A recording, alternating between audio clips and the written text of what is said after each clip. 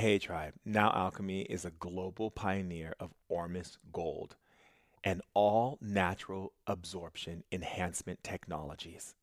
Archer Love founded Now Alchemy out of the passion to bring forth health products that you can truly trust.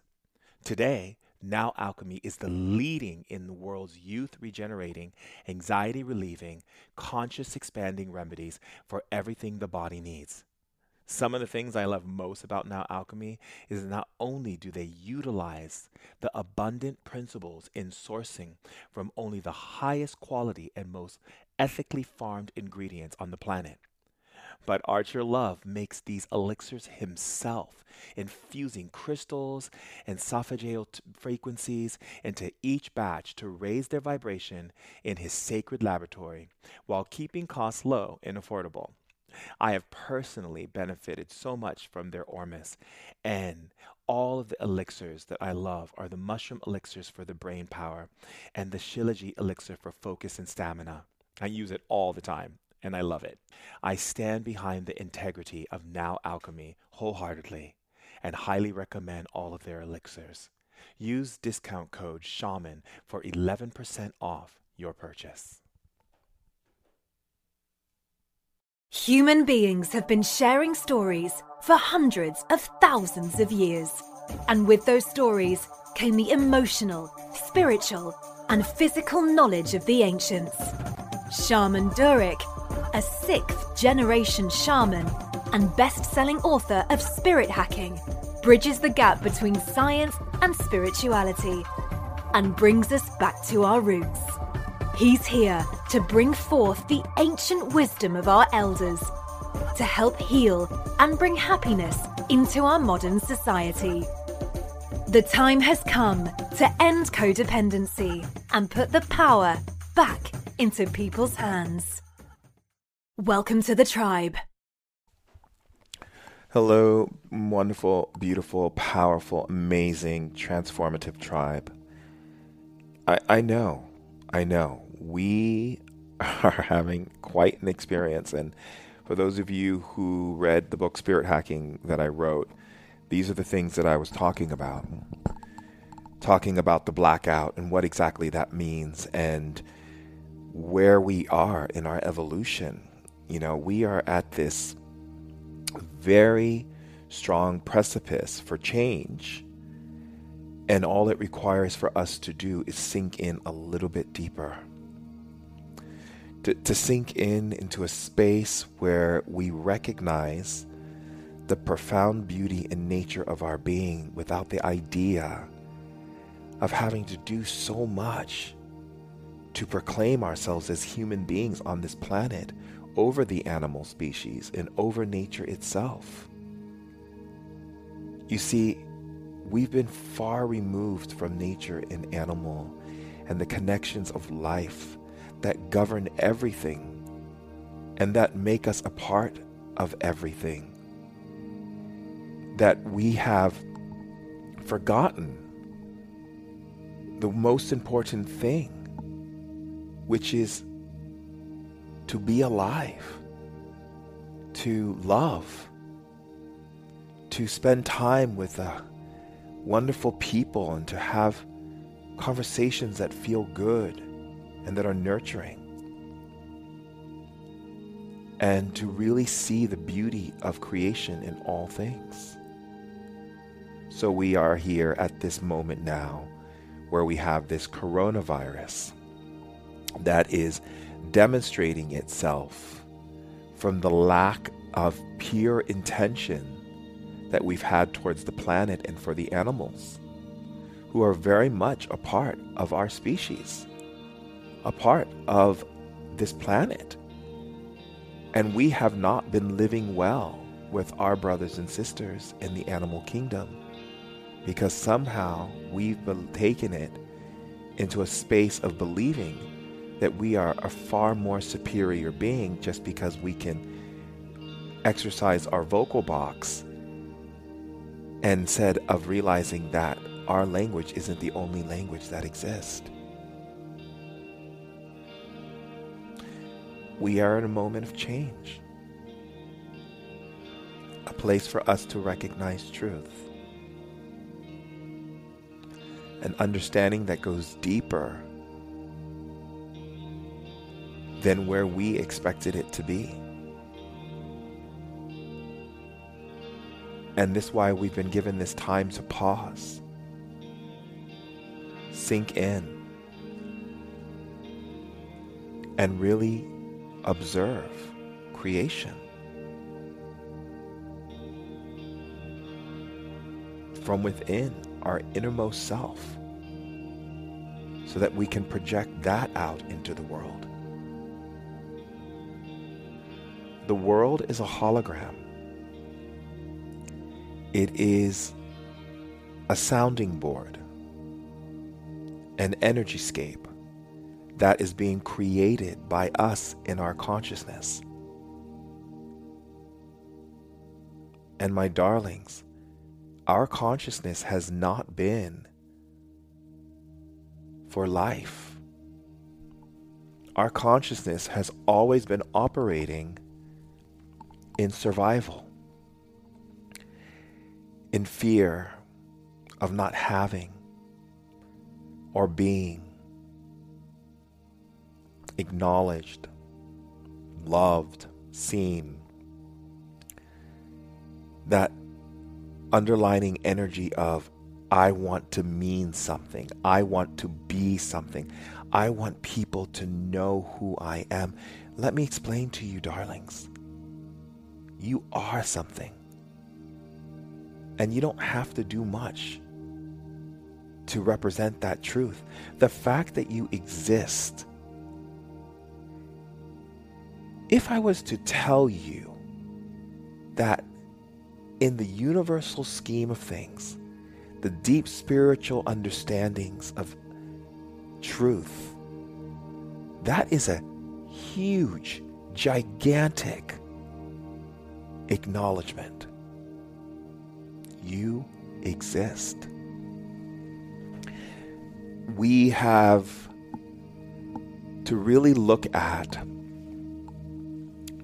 how we've been operating in this energyscape. Now, the energyscape is Earth, right? It's the living dream. It is the place in which we project our realities and experience them through each other, collectively and individually.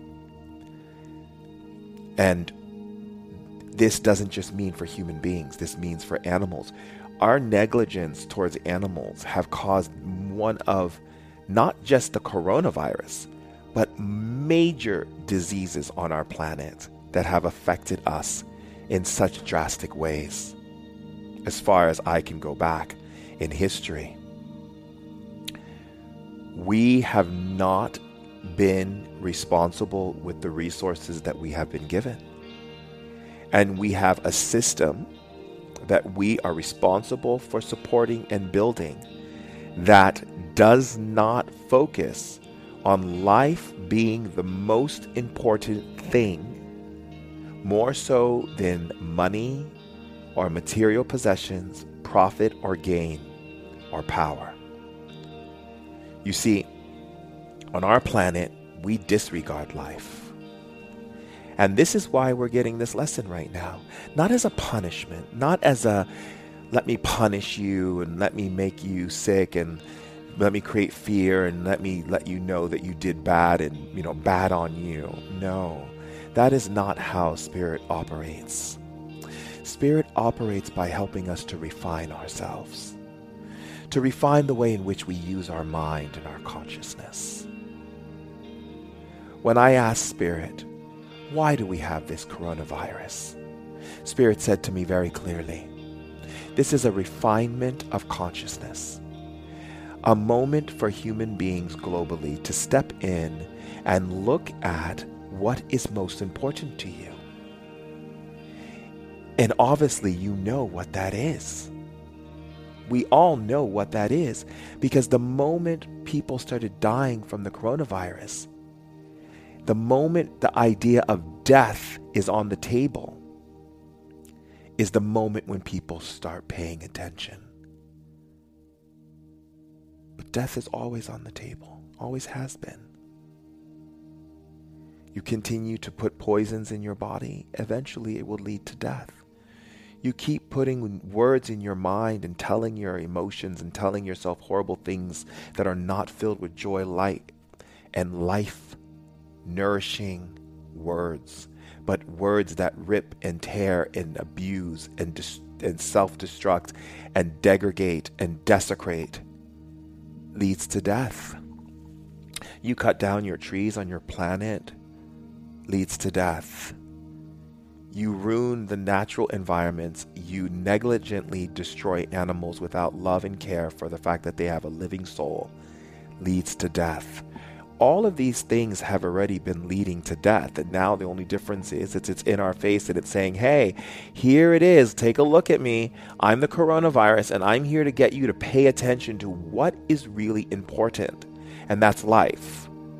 Because something that you haven't been paying attention to, you've been paying more attention to how many likes you get, how popular you are, how much money you have, how big your house is, how successful you are, who do you know, all these different things, which is not important. What is important is, can you breathe air and are you living? Do you get to live? That is what is important. And when we stop and take a second, just a moment, a breather, a pause, an intermission to our life, what have we been doing? How have we been loving? How have we been honoring each other? Why are people so mean to themselves? To nature, to animals, to each other? Why can't we enjoy this planet? Why can't we enjoy nature and the animals and live in harmony? Why can't we choose life?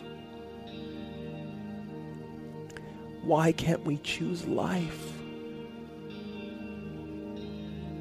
Why do we put all of these other things before us that are not important to the soul? Why? Why does it take a coronavirus to get people to actually start to think what is really important is life, family, friends, nature, this planet, the animals, oxygen, sunlight, water, nourishment, connection, love. We make things so difficult and we don't have to. Is it really that difficult just to go tell someone you love them, or they have to meet some kind of standard, some kind of thing that you're waiting to give them the chance just to say, I love you? Can't you see God in them? Can't you see the source in them? Can't you? Can't you see that this is not here to destroy us, but this is here to refine us? All the things that we live our lives from, entertainment, really? I'm glad that the movie theaters and the sports and all of these things have been shut down. No more movie sets making movies. No one doing any of these things anymore. No pop stars and actresses and all these things that we just keep focusing on as we think entertaining ourselves is the most important thing on the planet. A friend of mine tells me today, I need to go to Tulum. And I said to him, why? Because I need to be there because it's safer there and that's where I need to be. Okay. Is it really you're going to Tulum because it's safer? Or are you going to Tulum because of the fact that you want to be around friends so you can go out and entertain yourself? That's what we've come down to, that we're bored, that we're so bored, stuck in our homes, that we wish we could do something like go to Tulum and be around more people because we think it's going to be safer there. I had to say to him, are you serious? So you're making decisions not based on looking at this grand opportunity for self-reflection and collective self-reflection on a global level of how we've been operating as human beings, but you're more concerned about the fact that you're bored and you need to go somewhere where you think it's going to be funner. So entertaining us is the key on planet Earth. If we're not entertained, we're not happy. Happiness should be something that comes from inside, not from the outside towards you, not from the outside in. Happiness should be self-created, self-generated, energetic field of truth that lives in you, stays in you, never dissipates from you or leaves you. It is always present and it's always there. And it's not something that you need to go do something to get a rise or to connect with someone to get happy. Happiness should be your resolute. It should be you. Joy should be you. Prosperity should be you. Healing should be you, not something that you have to go and seek. If you have to go outside to seek healing, it's only for the purpose of you realizing that you can be healed or that you can accept healing. Healing is you. You are healing. You are healing. You are love. You are everything. You are. You're happy. It's all inside of you. And what this refinement is doing through this whole coronavirus is getting us to get clarity of how in which we have been subjected to things to distract us from what's really important. What is important in your life? Is it buying a new car so you can drive that sports car around? Is it, the clothes in your closet? Is it your home or your material things that you've bought? Is it telling people how amazing your life is? What is important to you? Because I know what's important to me is connection. Being able to connect with people. And it's interesting how this coronavirus set up this idea of we have to be separate, right? We have to have social spacing. We've already been doing social spacing.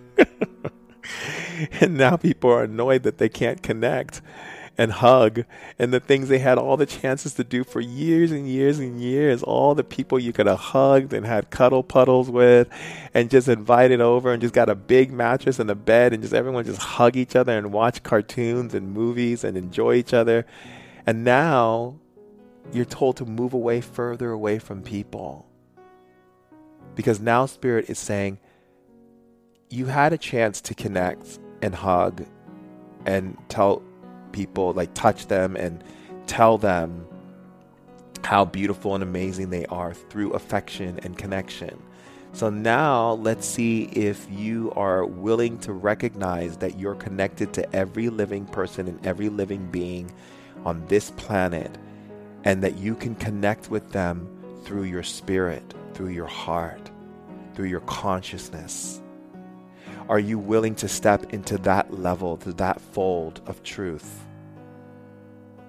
Do you realize that the social spacing is just a way for you to strengthen your inner spiritual being that connects to everyone simultaneously all the time? And all you have to do is lean your spirit into them and you connect with them.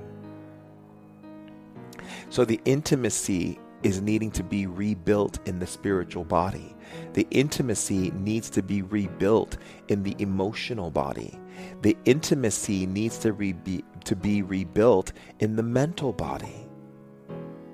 The physical body had many chances to be intimate, but those places where it wasn't allowing itself to go there was because it wasn't built in your internal self, your spiritual mental, emotional self.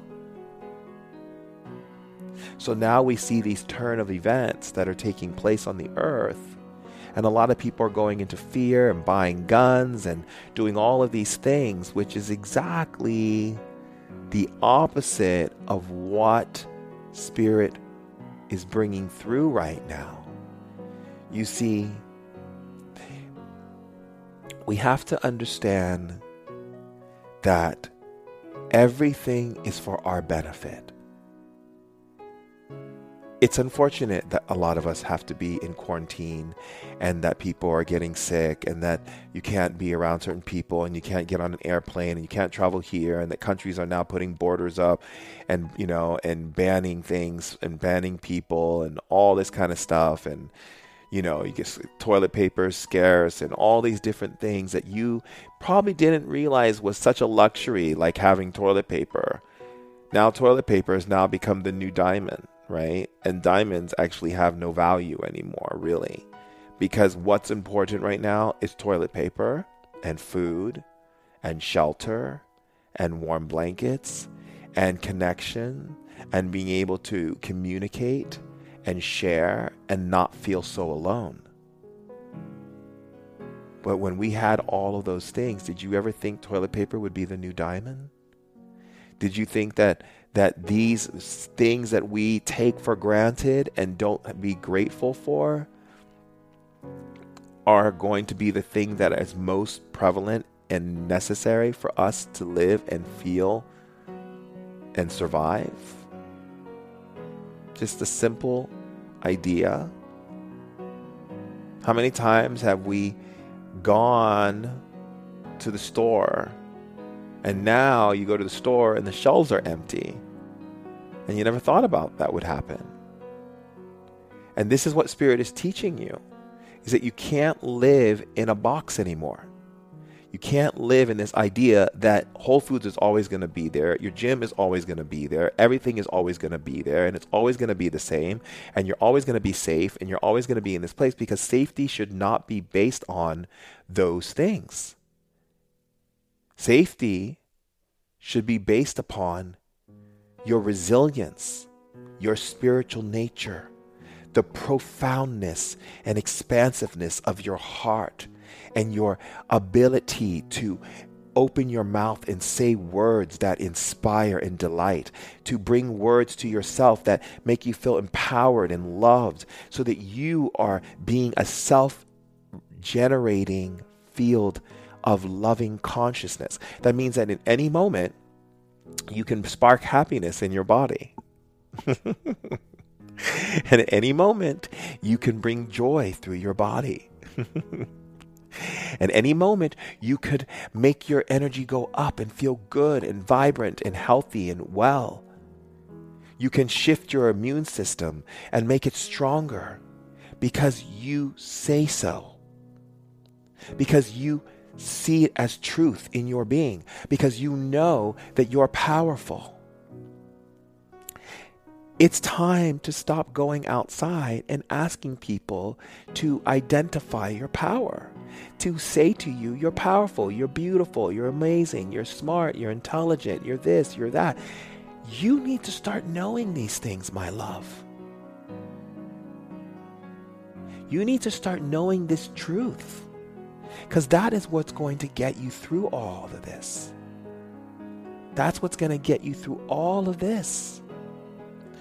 Every accomplishment and everything you've ever overcame, every pain and every suffering and every hurt you have endured, is your carriage right now to move you through this. Because it gave you strength. And it shows you that you can overcome anything. So of course you can overcome the coronavirus. You can overcome what's happening right now on the planet. You can overcome boredom and fear and anything that is being thrown at you, because Spirit is testing you right now, my darlings. And it's not testing you because it wants you to fail. It's testing you to strengthen you for what's coming after. I speak of the blackout in Spirit Hacking book not as a let me just scare you and talk about some nonsense from the mouth of a shaman. No. I speak to you about these things to ready you for what's coming. You see, what we have created on earth has repercussions that needed time to develop, like sitting underneath, stirring up to bring us to a place of saying, hey, people of earth, you don't live with the animal species and nature properly. You take far too many resources than you need. You innovate for the sake of innovating instead of innovating for the sake of survival of your species and the animal and the planet and helping this planet regenerate and create more life. You innovate to get a pat on your back, an award, or some type of trophy to talk about your brilliance, your intelligence. Intelligent human beings are not ones that can think about creating things. That doesn't make you intelligent. An intelligent human being is one who's able to think about creating something that forwards their species and their planet into higher levels of evolution for all beings. An intelligent person sees the most important thing in life, which is life, and does everything they can to honor it, see it, and value it, more so than anything they could ever create, is to see and value and honor life. I don't care if someone learned how to split an atom and make an atomic bomb. I talk about it over and over again. The way we think on earth is malfunction in thinking. And if it takes spirit within you to project into the energy scape, which we call the holographic energy field of Earth, where we project our thoughts and realities into the planet to create what we experience right now, to get us to go in, to pause, to breathe, and rethink how we are choosing to use our mind. If you spend your time focusing on all the horrible things in life, you are using your mind incorrectly. If you focus your mind on the fact that the waters are healing, people are discovering ways to love each other and connect, countries are building ways to meet with other people and have mediating conversations that are not leading to war, but leading into more peace and resolution and harmony and balance. People in the hospital are getting healed. The soil and the earth is replenishing and healing. Scientists are waking up and figuring out more ways to create technology and advancements that support the earth, the animals, and our species. This is how we use our mind for correct thinking. When I died in my 20s and I went to the other side, I asked one very valuable question. Why do human beings suffer? And the answer was clear. Malfunction in thinking. We think against ourselves. We create against ourselves. We hurt ourselves and hurt each other, and then make excuses and then justify it based on color, sexuality,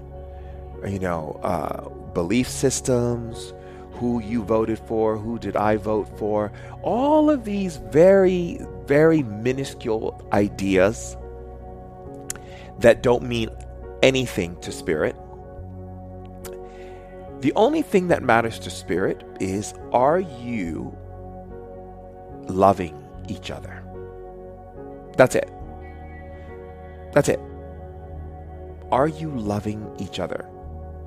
I don't care if you're a man or if you're a woman and you choose to be with another man and a woman and you're of the same sex, or you choose to be with whomever you choose to be with, or you choose to be with 3 or 4 or 5 or 6 people, because that's how big your heart is and that's how big you can love in a relationship. It doesn't matter to Spirit. Spirit doesn't care about any of those things. Those are things that we've put our mind on. That's a waste of time and a waste of energy. Spirit doesn't care if you're black, if you're white, if you're a rapper or a singer or a famous actress, or if you're a man who works in the rice field, or if you are a man who's a lawyer, or if you're a man who's an engineer and a welder. Spirit does not care about any of those things. Those are things you've chosen. Those are things that you asked to be and chosen to use your free will to magistrate into manifestation. Spirit does not care about those things. Spirit cares about one thing. Do you love each other?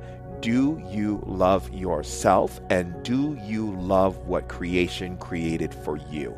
That's it. Until human beings get that clear understanding and put away all their grievances and all their judgments and all their ideas of righteousness and all these things that they want to hold of what they think is this and what they think is that. Everybody's got an opinion today. Everybody's got an opinion today. But is your opinion supporting our evolution? If it's not, then put it aside, because Spirit does not care about that. Coronavirus doesn't care if you're black. Coronavirus doesn't care if you're white. Coronavirus doesn't care who and what and how much money you have in the bank and how powerful you may seem to be and where you live and how you this and what you drive and what you wear and how many likes you have on your Instagram and how many people listen to you and how what an influencer you are. Coronavirus doesn't care about that. Coronavirus doesn't care about any of those things, because it affects everyone. So when I say to you, my loves, this is not a punishment. This is not a death sentence, unless, of course, you don't want to be here anymore. This is a time to go in and get your thinking out of malfunction of thinking and into correct thinking, and ask yourself, do you love? Do you love? Do you love? That's it. That's it. Everything else is off the table right now. This is a time for global refinement. This is a time for deep introspection to see and understand creation from within. This is a time to look at the things that have distracted you and kept you from seeing what is most important, and that is life and that is love. Life and love. That is what is important. Not if you feel like you're this or that or whatever. Oh, those things don't matter to Spirit. It doesn't matter to Spirit if you choose to fall in love with a man and you're a man. Get it off the table. It's not on the table. Doesn't matter what color you have and what religion you believe in, how you believe, what you believe about God or Allah or Jesus or Muhammad or whatever it is you choose to believe. That's off the table. That doesn't matter. That's your grievances. Those are your issues. Those are the things that you keep putting before God. That's not God. God is not telling you do this and do this and do this or else. That's not God. That's you. That's human consciousness. God doesn't think in those types of ways. Spirit doesn't think in those types of ways. Spirit thinks in one way. I gave you life.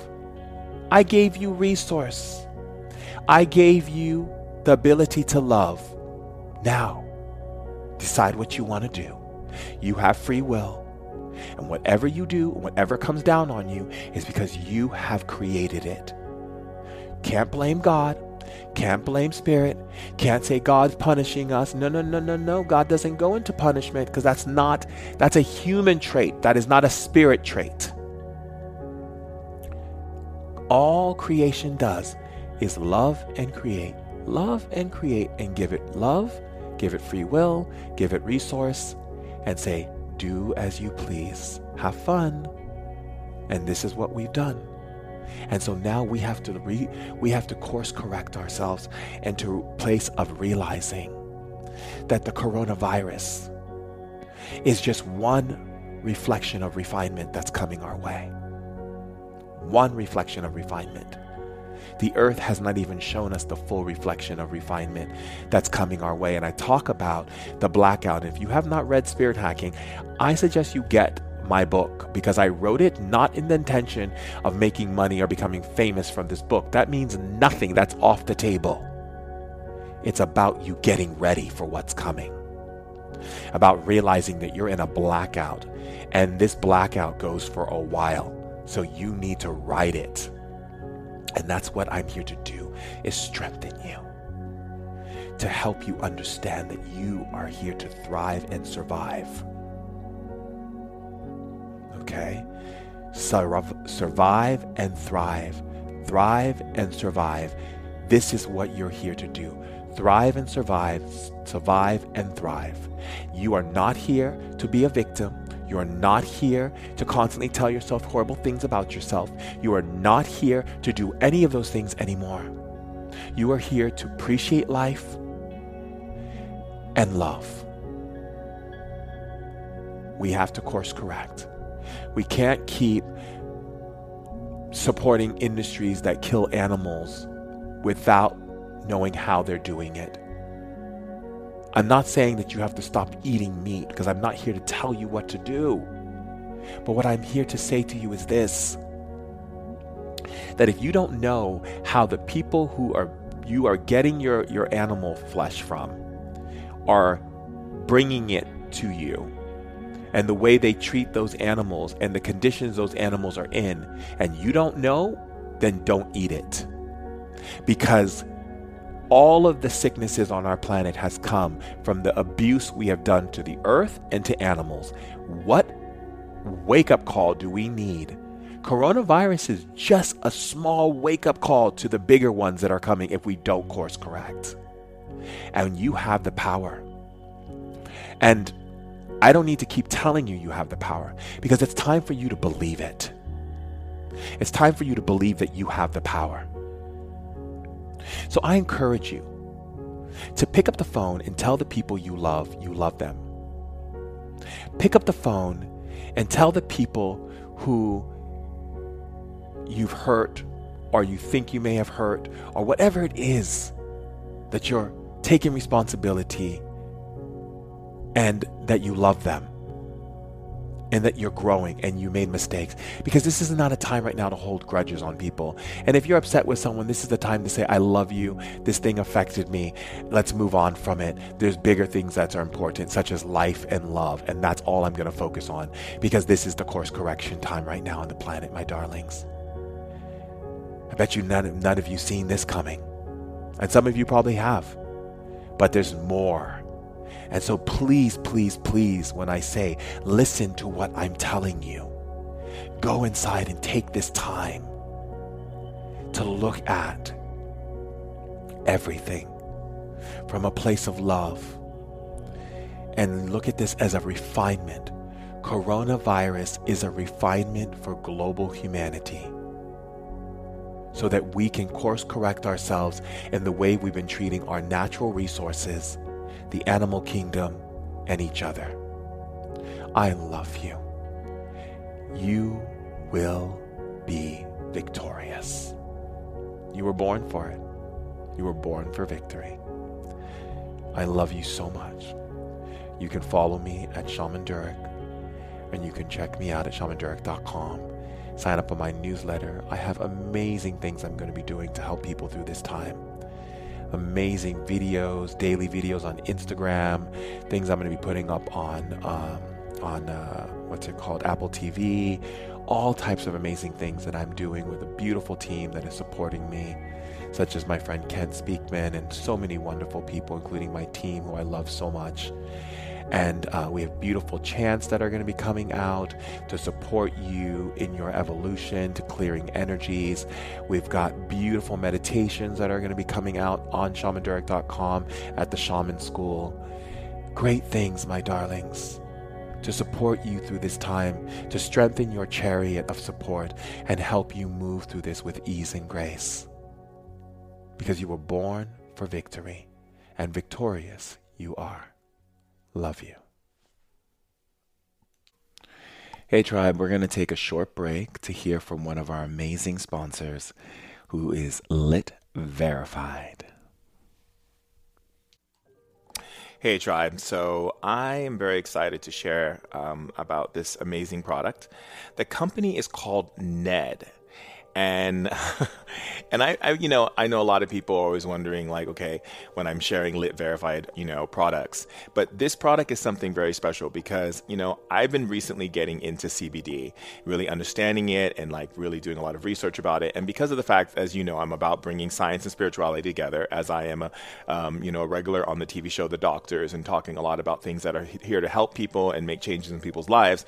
I really believe in the ethicalness of this company because, not only because of the fact that they, show all of their research and everything that they're doing and like really open about letting you know where their things are coming from in their company, which is nice because it feels safe when a company is so open like that. But also the fact that all of Ned's products are made organic and whole and come from natural ingredients, which is really important, especially when it's dealing with our tribe, because we want things that are natural and we want something that's good for our body, that's cohesive with our body, and that is connecting with us. On top of that, I really love the idea that Ned only sources its products from local farms and communities, which is supporting the local farmers and communities.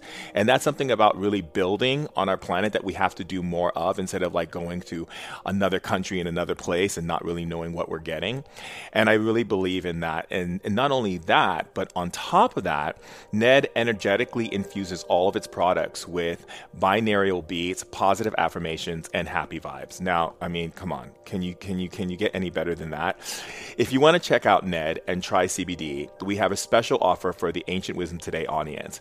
Go to www.helloned.com. or enter AW Tribe and check out for 25% off your first order plus free shipping. That's HELLONED.com/AW Tribe to get 15% off your first order plus free shipping. Thank you, Ned. Hey tribe, so the tribe wants to hear from you, and I know a lot of you are talented out there in music and poetry and recipes and ideas and just, things that you want to share with the tribe. You can send that information to info@shamandurek.com and share your gifts with the tribe. Love you all and stay lit. Hi tribe, we have an amazing poem today written by Angela Kuhl. You can find her on Instagram at Essence, that's ESSENCE.wellness, WELLNESS, and show her some love, tribe. Enjoy. The love around. Though we appear to suspend in space, we, earthlings, in this life, are soul deeply held. Breathing in, breathing out, sinking further into gravity's support, brooding and anchoring as we rise, reaching, toes in sand.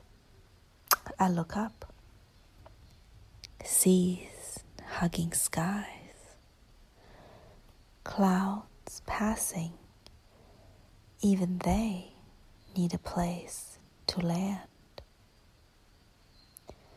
When rains pour, soil says, I got you, and new lives grow.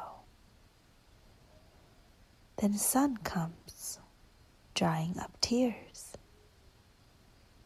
and new moons say, you can't see me? Look at the river.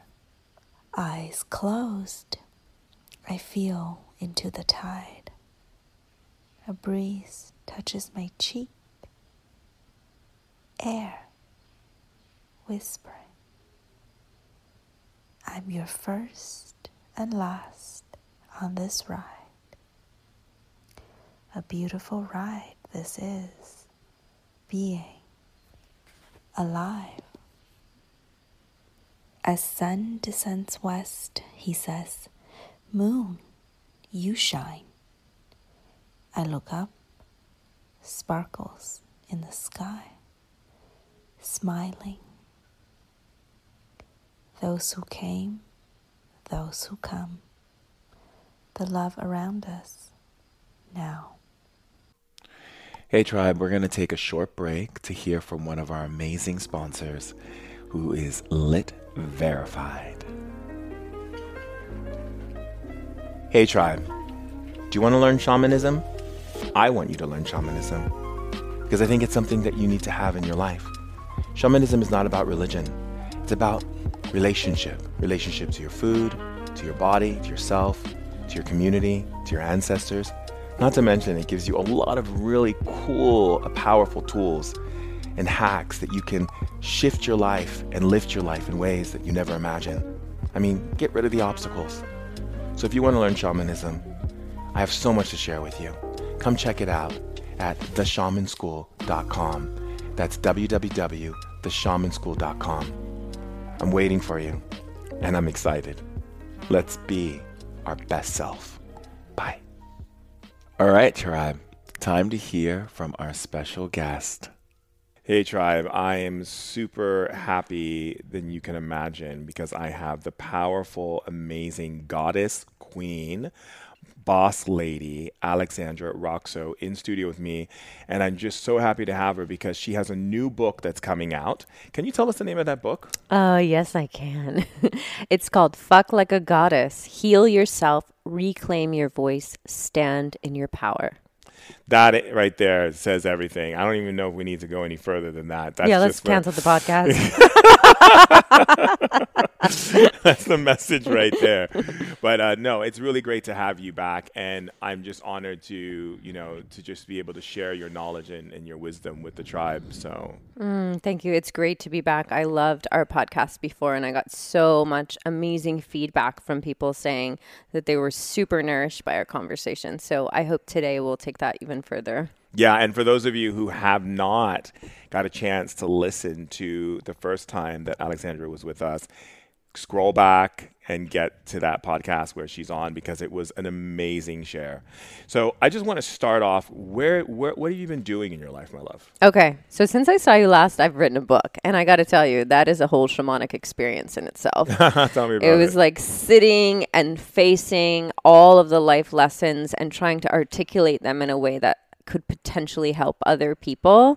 That was a moment. Like I had to go in deep and stay focused. And there was a lot of feelings and things that came up during that time. So some of my friends that wrote books were like, hey, you're going to be in it. And I was like, no, I'm good. I'm going to keep dancing, playing, doing all sorts of things. And I did, I kept seeing clients during that time. I'm a transformational coach and I do embodiment work and energy work with people too.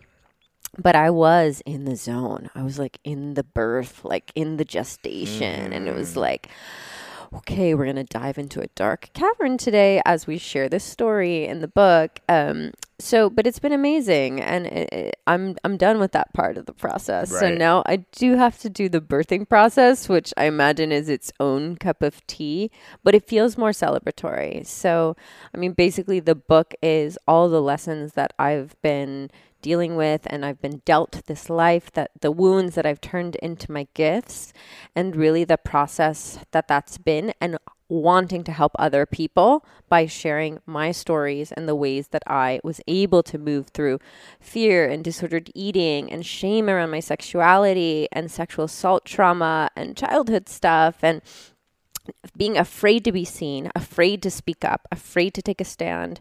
And so all of that kind of stuff, which is collective wounds too, right? It's most people have some of that to some degree.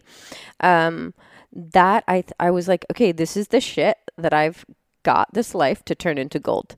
You know, Right. and that alchemical transformational process, I believe, is our spiritual path, is how we can take those things that seem really scary or dark, or like we can never get through them, and just go, oh yeah, fuck yeah. Like, oh, you dealt me that. Oh, let's dance. Like, let me turn that thing that seems super shitty into something beautiful. Yeah, it's really important. You know, I find it's very interesting because no matter, you can be the most wisest man and be the most, like, you know, prolific man in understanding of, like, you know, women trauma, women abuse, and, like, you know, sexual shaming and all that stuff that women have gone through, but you'll never really understand what women have gone through, you know, and it really is a very different, I would say, different situation, in the sense that, you know, for men on the planet, you know, there has not been this level of torment at that level that women have gone through. That is not just both personal, but it's also impersonal, and it's happening on both inner and outer levels. Yeah. That it's so much healing that is happening there, you know? Yeah. And so, like, something like, you know, what you're talking about, and, you know, in your book, and you coming out with this book, is so necessary for the rise of that energy on a stronger level, because I think we're just at the bottom right now, kind of like, Oh, yeah. you know, still Oh, kind yeah. of looking around and going like, oh yeah, that happened too, and like there's this undercurrent of this happening that women have gone through, and even for myself, like, the more and more in my relationship, I find looking at my own triggers and taking responsibility for them, instead of blaming my girlfriend for, like, why I'm pissed off or why I'm upset or why something is getting on my nerves, it takes me even deeper into the aspect of when men didn't look at their triggers, and the men who aren't looking at their triggers, and how much of that projected abuse they're putting onto their mate and to their queen, who's actually just there to help them better themselves. Yeah. Yes, exactly. Exactly. That what you said, the projected abuse. I mean, that's what I experienced through my father, because he was in pain, because he was, and I'm just going to say trigger warning to anybody. I'm going to speak about some sexual assault. I'm not going to be explicit, but just that warning for you. But my father was sexually abused by priests in the Catholic Church in boarding school for many years as a child. And he approved and said it was okay for me to share that story in my book, and my mother as well. So her story is a little bit different, but very similar. So because he was in so much pain, and he was born in 1941. So, you know, in Brazil. So it was like, you're not allowed to have feelings. You got to be a macho man. Yeah, of course. And so then that level of pain in his system meant that he inflicted it on me in ways, you know, and it was a 30-year struggle for me and him. And the beliefs that I wasn't good enough, and that I was fat, and that I was, you know, just like all these crazy things. And the repeated kind of abusive tendencies were things that took me a lot of years to work through, and that then kind of blossomed out in other ways. And I think that a lot of us were raised by parents who maybe didn't know how to process abuse. Not just my dad. So many people have gone through situations, and maybe coming out of the 50s or whatever, like, they didn't know how to process their feelings or talk about things. And so there is a chance that there's a generation of not only women, but men who are now alchemizing that and saying, okay, I'm the first one in my family that's going to stand up and share my story, feel my feelings, cry, scream, say this is not okay. I'm the first one in all the generations, right? Like, that's huge. And I think that that's what we're leading people towards, is going, hey, don't stay quiet. Speak up, share. We need you. We need you whole. We need you alive. We need you well. So all that shit you're carrying around is starting to stink. Like, let's get that alchemy process going. Absolutely. You know, I was just talking to someone today, and I was talking to this woman. We were in session, and I said to her, you know, she's talking about relationships and stuff. And I said, look, I'm going to be straight up with you. Is the man that you're interested in, is he your king, or is he still a little boy? Mm-hmm. You know, and I utilize that consciousness a lot, because I know for myself that when I dated other girls, and even in my other relationships that I've had with men, I've always dated little boys and I've dated little girls, and, you know, and then I was always like looking at that and realizing why I was getting so much trauma from that. And it was the trauma of me wanting them to be at a level where they were taking responsibility for their emotions and the way that they were operating and so forth, that I was willing to put up with the abuse that they were distributing, you know, and through that abuse, I was actually really just abusing myself, right? Because at the end of the day, like, I remember I said something to a person, which was, you know, when I was growing up, I dealt with like racism. And then I realized that the true racist was me. And it was like me realizing that the issues that I was dealing with, that was actually me being racist to myself, trying to like change the color of my skin or be unhappy with who I am, right? And so it's like when I see men, you know, doing that to women, it's because they have that same thing inside of them that they're doing to their own feminine self, or just to themselves masculine wise, you know? And so it's that kind of switch of consciousness of realizing, oh, wait a second, this situation is happening in my life, or these situations happen in my life, not for me to hide and stuff away, but also to be able to say, like, you know, like for myself, like with my girlfriend, you know, I learned so much from her, and, you know, and she has, the cool thing is I have called in my queen and she has arrived. And what I love about my queen is that I can still be the king and I can still be the little boy, but still be the king. So I can say to her, I need to cry right now. I need to scream right now. I need to fall apart and be the weakest you could ever imagine. And I just need to do that in your arms. And if you're okay with that, can I just, you know, be in that space with you? And she's just like, yes. And also when she gives me instruction and calls me on my bullshit or my exaggerations or anything that I'm doing, if I'm saying something in public that isn't correct, she'll say, honey, the story wasn't quite like that. It was like this. Don't you remember? Ooh, that's a good queen you got there. Right? Instead of being like, you're wrong, you're this, you're that, you know, she's like, hey, you know, that's not how the story quite went. It went like this. Did you forget? And I'm like, oh yeah, I forgot. So she's not embarrassing me in public, but she's holding me up. But at the same time, she's giving me instruction and saying, hey, you know what? You're my man, but I'm in your life to show you where your weak spots are. And I think we men forget that. That is the magic that's possible in sacred relating between two people. But it takes an evolved man to be open to being elevated by a queen, right? Like he has to be in a good spot with his ego so that he can actually see with clear vision, oh, she's actually helping elevate me, and not take it personally, right? Can you say that again? You got to say that again for the men who are listening.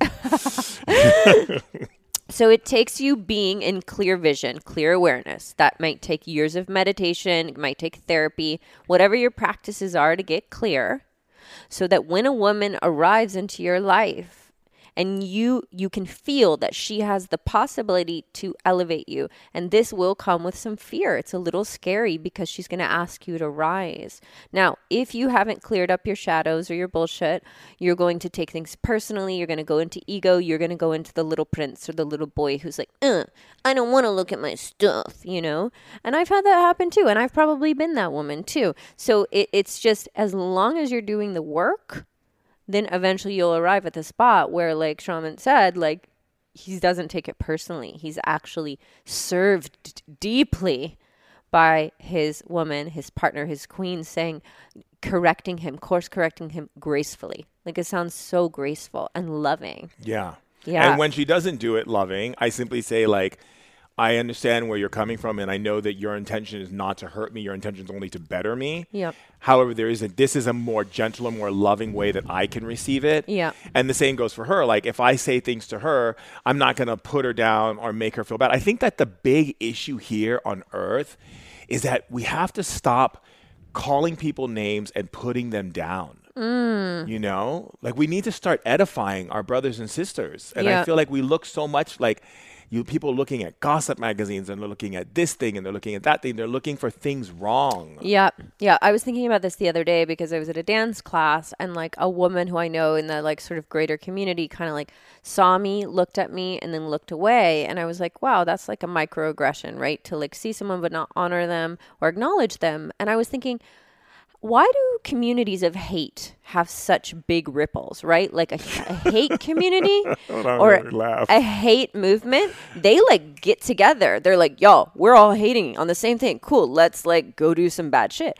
But the love community, we're still giving each other dirty looks. Right. And that is why we're not uniting as one. And so these microaggressions, the gossip magazine, or like giving even your lover or your friend like a dirty look, right? Or just, a microaggression, they might do something nice for you and you're like mad at them, so you don't say thank you, right? That stuff divides us. And here we are trying to be a community of conscious people that are all united under love. Well, it's obviously not quite working yet because otherwise the field would be so elevated on this planet, right? We're still separated. Yeah, I mean, I think it's really important for us to pay attention in that way so that we're being conscious of those tiny moments. Like, why are you reaching for the gossip magazine? Or why are you walking by someone you know and not just honoring them and saying hello, Yeah, just acknowledging their presence. I think that's so important, I think that when we get beyond that place inside of us where we realize that it's not about what we have, what we're creating, it's about how we're relating. Right. Yeah. And it's the relationship that governs all things. Yeah. And it's interesting too, because it's like when we talk about sexuality and we get into that topic of sexuality, and also just the stuff that we're talking about. And I just want to make it clear to the tribe, like, it doesn't matter if you're in a girl and girl relationship or a guy and guy relationship or a girl guy relationship or a guy girl relationship or however you have it set up. Yeah. Because there's no wrong. It's just like you live your life. It's the same thing. It's honoring the people that you've chosen to be in your life who are there to support you in growth. And if that person is just constantly popping off because they can't handle their triggers, and they're not doing the self-love that they need in order to, mature themselves in their spiritual bodies, then you need to ask yourself, why are you in that, right? Yeah, yeah. And it's just a discernment of balance, right? Because in your relationship, you just said, like, you need some sharpening. You need her to keep you elevating together. So there's that, right? You don't want to like say no to anyone who asks you to become a better person. Right. But you just want to be aware, well, you don't need someone to ask you to be a better person by being shitty to you. Yeah. And the only way we can learn that wisdom of discernment is by knowing our hearts, knowing our bodies, knowing our intuition, knowing ourselves. And that takes years of practice. That's why we do this stuff. That's why we gather, we pray, we meditate, we dance, we write, we do all the things so that when the moments come, we can know, like, okay, do I lean into this or do I say no? Yeah, exactly.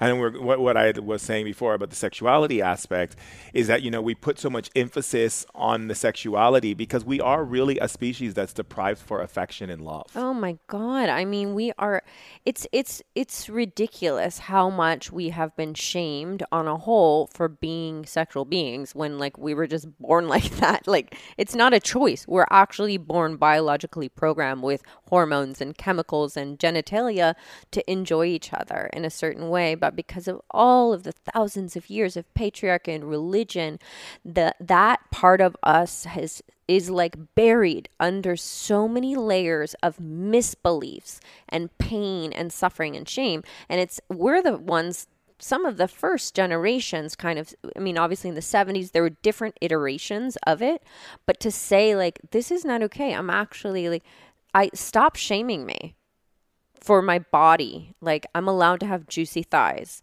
or I'm allowed to have sex with men, women, or non-binary people. I'm allowed to do what I want. Like stop, right? To the institutions and the structures. And we're still really in the heat of it. Like the barometer, I was kind of laughing to myself the other day. I'm like, I can't sit at most dinner parties of conscious folk and talk about sex. Like most people, that's a no-go, right? Like that's not high vibe for people. But that means that people are still seeing that as like a shame spot, right? It's like we need to integrate our spirituality and our sexuality. And that's really what my life has been about, for better or worse. It's like I can't go too high holy and I can't go too low dirty. There's got to be like an integration space. And I've done both. Like I've meditated in caves with monks, and I've also like worked at a strip club and gotten to know the women there, because I have been really fascinated with like, when did it get split off for humankind? So, like we were not allowed to be beings that are sensual in our bodies, which is okay in some small traditions spiritually, but in the West, post-Puritanism and Christianity, it's just like still completely like a buttoned up thing. I mean, nowadays more people are talking in certain ways, but if you look at the statistics with like porn and like labioplasty and all this stuff, it's clear that there's still something vastly out of balance, even sex trafficking. You look at these statistics, billions of dollars and tons of illegal things are happening still in the realm of sex. So it's still a shadow zone for humans. Absolutely. And that shadow zone exists only because of the repression that people are feeling in denial.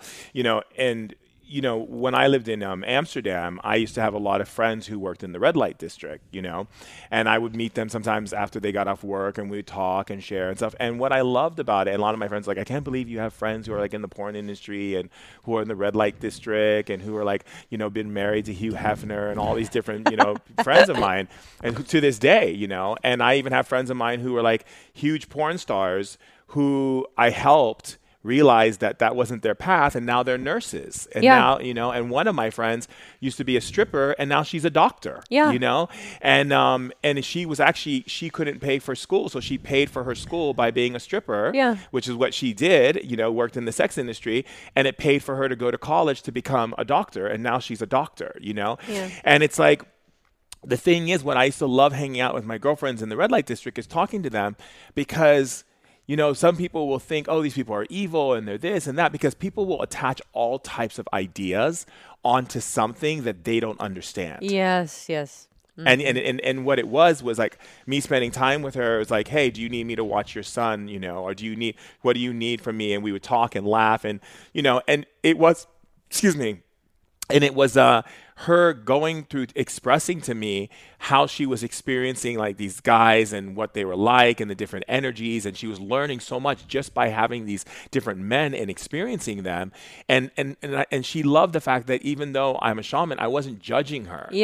I was helping her process and understand like what is going on. And same with my friends who were, my male and my female friends who were in the porn industry, I was helping them process. Like one of my friends who was a huge time in the porn industry ended up going off with, all the different sultans and was making like tons and tons of money. Wow. And then came to me one day and was like, I want to become more spiritual. And now she turned her whole life into teaching couples how to have a better sex life. And she started a whole company, which is all about connection and relationship and love. And how do you create real intimacy versus fake intimacy? And she learned all of that through her experiences and then brought that into something that was much more deeply profound for her. Yes, yeah. But I think that we create so much stigmatism around it. Yeah. That when you mention anything, it's like the hairs of people's neck go up. I know. They're like, what? What are you talking about? I know. And I didn't find that like in the queer community, because I've identified as a bisexual or queer since I was like 12.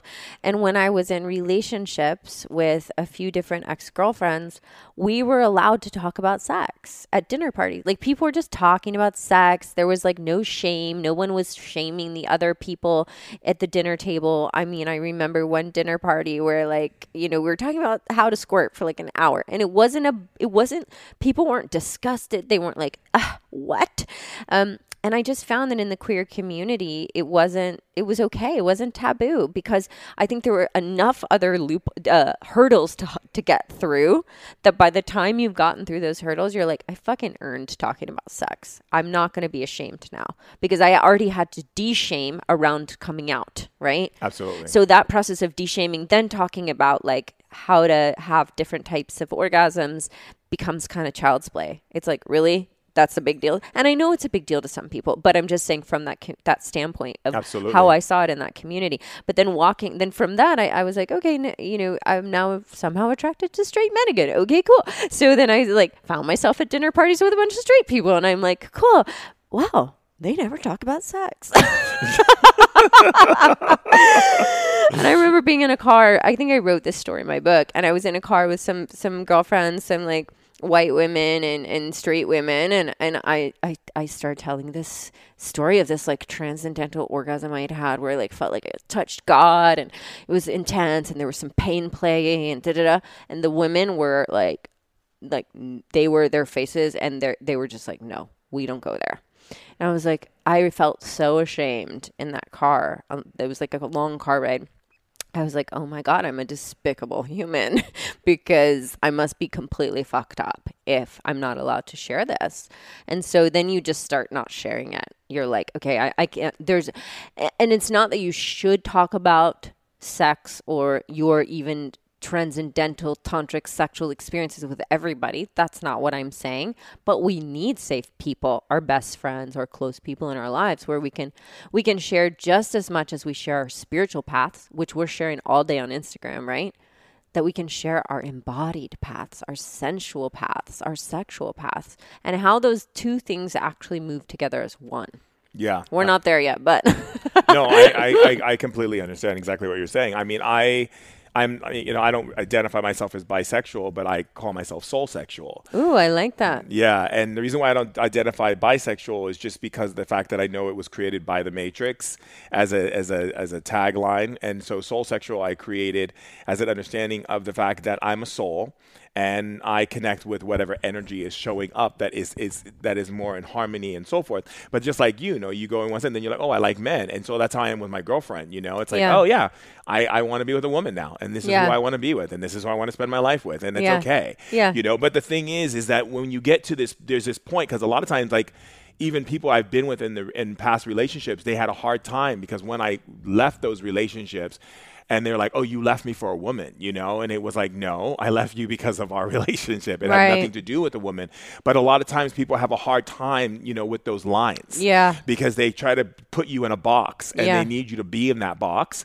And so when you come out of that box, they don't understand how you got out of that box and why you're leaving that box. And then they want to kind of say, well, this Find is a new box for you. Yeah, like, let me put you in this box, Yeah. Like, even in my past relationships, I've had situations where I've been with men who are like, I'm ready to be with a woman and have kids now. And I'm like, that's fantastic, And then I've been with men who are just like, no, you're gay, you're gay, you're gay, you're gay. And they kept trying to hammer that on me. And I was like, dude, from the day I met you, I told you I was attracted to women. And that's never going to change. It's not like you're going to weed it out of me, you know? And what I feel is that people get so uncomfortable with their own sexuality that they feel like they have to press upon you to choose something that they can feel comfortable with, because by you being so fluid, it's out of control for them. It's out of control for them. They can't control you.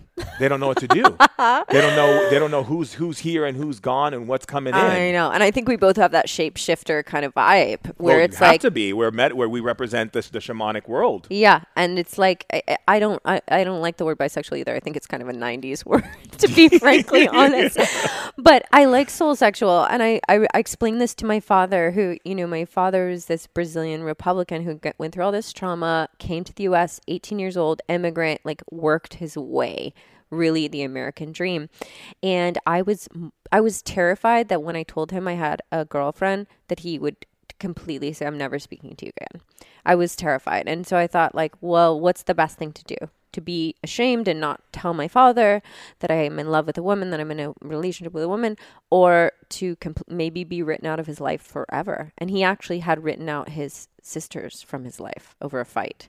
It's like some Godfather stuff, the Don Corleone. So I was like, well, he's done it already to his sister. Like, who's to say he won't do it to his daughter? But one day he asked me, he said, are you a lesbian? And I said, Poppy, I don't identify as like gay, straight, bi. I just fall in love with people's hearts and their souls. And, right now I am in love with someone who is in a female body. That person was like butch, head shaved, like mixed race, covered in tattoos. My father didn't like that when I mentioned that part. I thought, well, let's not push it. But that was a miracle for me that he was able to experience that, or meet me there on that bridge, and just be accepting of that for me, and without having to put a label on it. But then when I did start dating men again, he was like, let's bring out the Dom Perignon. I'm so happy. I was just like, you can't change people. No, you just have to let them be. I mean, my dad was a very interesting, because my dad was very just very strong man, believed that men are men. If I showed emotions, he's like, let's go outside and like, let's box that out.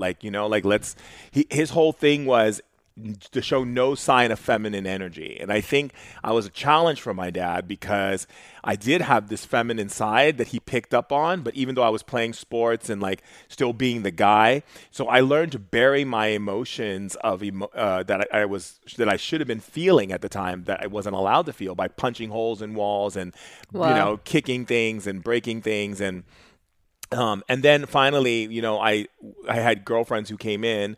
One girl particularly who really changed my life, Swan.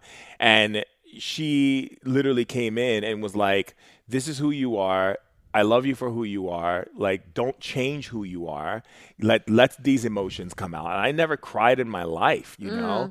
And for me to cry and feel that and then have this amazing woman holding that space for me, and realize that a lot of my issues with girls in the past has always been like, my mom left when I was young. My stepmom was abusive. So my only understanding of women has always been pain, abuse, pain, abuse, pain, abuse. And then I choose a girlfriend who's very heavy into S&M, so there was that aspect that I was enjoying. But then she also helped me deal with these emotions, these deep, deep emotions.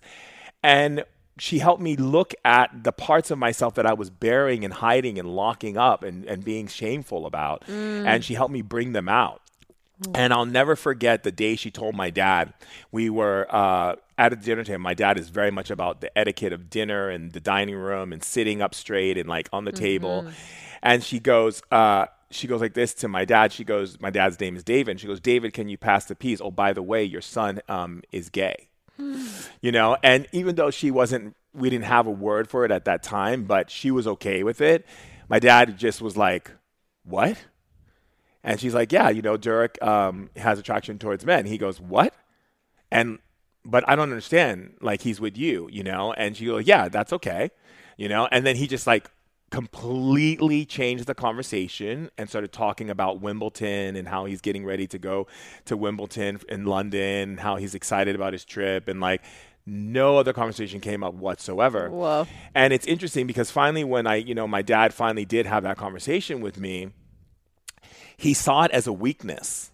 He saw it as a weakness. And what it did for me is it brought in this understanding that this feminine aspect on earth portrayed by the matrix and the patriarchic system is seen as a weakness. Yeah. And so I started doing my research, and I started researching and realizing that men were put to death if they showed any sign of feminine weakness in times past. Yeah. And so men started developing more and more ways to show that they were men against men.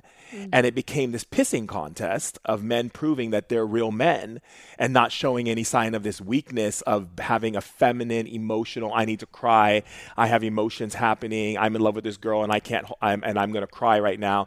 That wasn't tolerated. Yeah.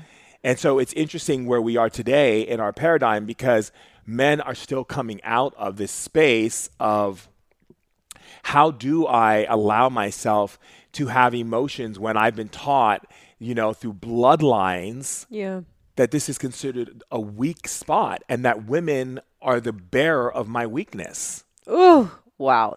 Repeat that. Excuse me. Women are the bearer of my weakness. Fuck.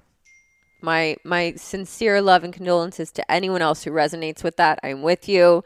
We took this on together as a team, and that's it. We've held it, by people saying we're not pretty enough, we're not good enough, we're too much, we're not thin enough, our body is weird, we got to change our body here, we got to straighten this, like we can't have a period, we better hide that, like all of it, right? It's like, because that's all weakness and wildness and things that couldn't be controlled, and all of that is like, it's scary. You're a harlot. Yeah. What was the thing they used to put the letter on? The red letter, the A. Yeah. Yeah, right. My graphic designer was like, let's use that as inspiration for your website. the scarlet letter. I'm like, yeah, because I was slut shamed from a very young age before I had even touched a penis or anything. Like, girls at school in fucking Christian Bible Belt, Georgia, in my church group would be like, you're a slut, you're a whore. And I'd be like, I don't understand what you're talking about. I'm 12. But it's because probably from my previous incarnations, etc., I just had a magnetism about me. And I had a confidence about me. And to them, a woman who's in her power, beautiful and radiant, equals whore. Ooh, you got to say that again, because that is the issue that a lot of women have about being in their power.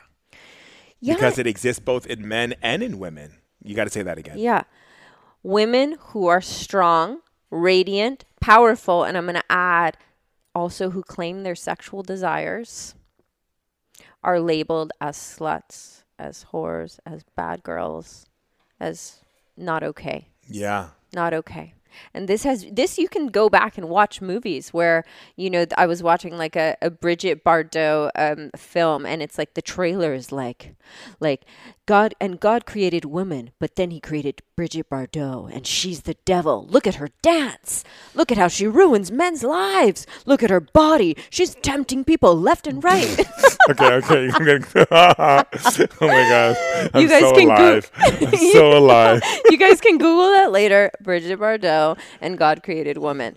And it's hilarious because that is the trope. That is the stereotype that's been perpetuated for probably thousands of years. It's like a woman in her power, radiant, claiming herself, claiming her desires, claiming her voice is bad. You know? Right. And she should be killed a lot of the times in the past, or she should be raped. It was something that was put into men's heads, either consciously or subconsciously, depending on the culture. Yeah. Well, even in the story of Adam and Eve and the adaptation of the story of the Garden of Eden, like women were the ones who tempted Adam to Yes, sin. exactly. Right? It probably all started there. Right. But the whole thing is, and which is what interesting enough that people have failed to look at, which I find very fascinating, which I used to always ask my grandfather, who became very religious after walking away from our Yoruban culture, is the context of, you know, Grandpa, if women are the sinners that you say they are, these women who are, tempting men into sin, then why were they given the ability to bring life to earth? Yes. Why wasn't men? Because bringing a life through your body and holding that space for a life to form inside of you, and you being a vessel to be able to hold that space, requires a great deal of spiritual, Yeah, you're basically a doorway to God. Exactly. There's a doorway to God realm in your pussy, Exactly. in your womb. Right. So if that's the case, then why isn't it men? If men were the ones who are like the chosen, holier ones, right? Right. And so that and he couldn't answer the question. And I say, because even when I was working in a lot of these Muslim countries, right, and giving my loving service and my focused intention to them, what I found very fascinating is that these Muslim men would be very controlling in their behaviors. And then the moment I would draw to their attention, like a lot of my Muslim friends, I'd be like, dude, I get your whole thing. I get it. How you were raised, and now you're following what your dad did, which is like put your foot up on the table, wait for your woman to bring you tea, and like make love to her when you want to make love to her, but like treat her more like she's more your house servant and stuff like that. It's not cool because she's the cornerstone of this house. Like your kids and her, like if she was to walk tomorrow, what would you do? Yeah, what would you have? What would you have? No one to make your tea, give you Nothing. a blowjob, Nothing. iron your underwear.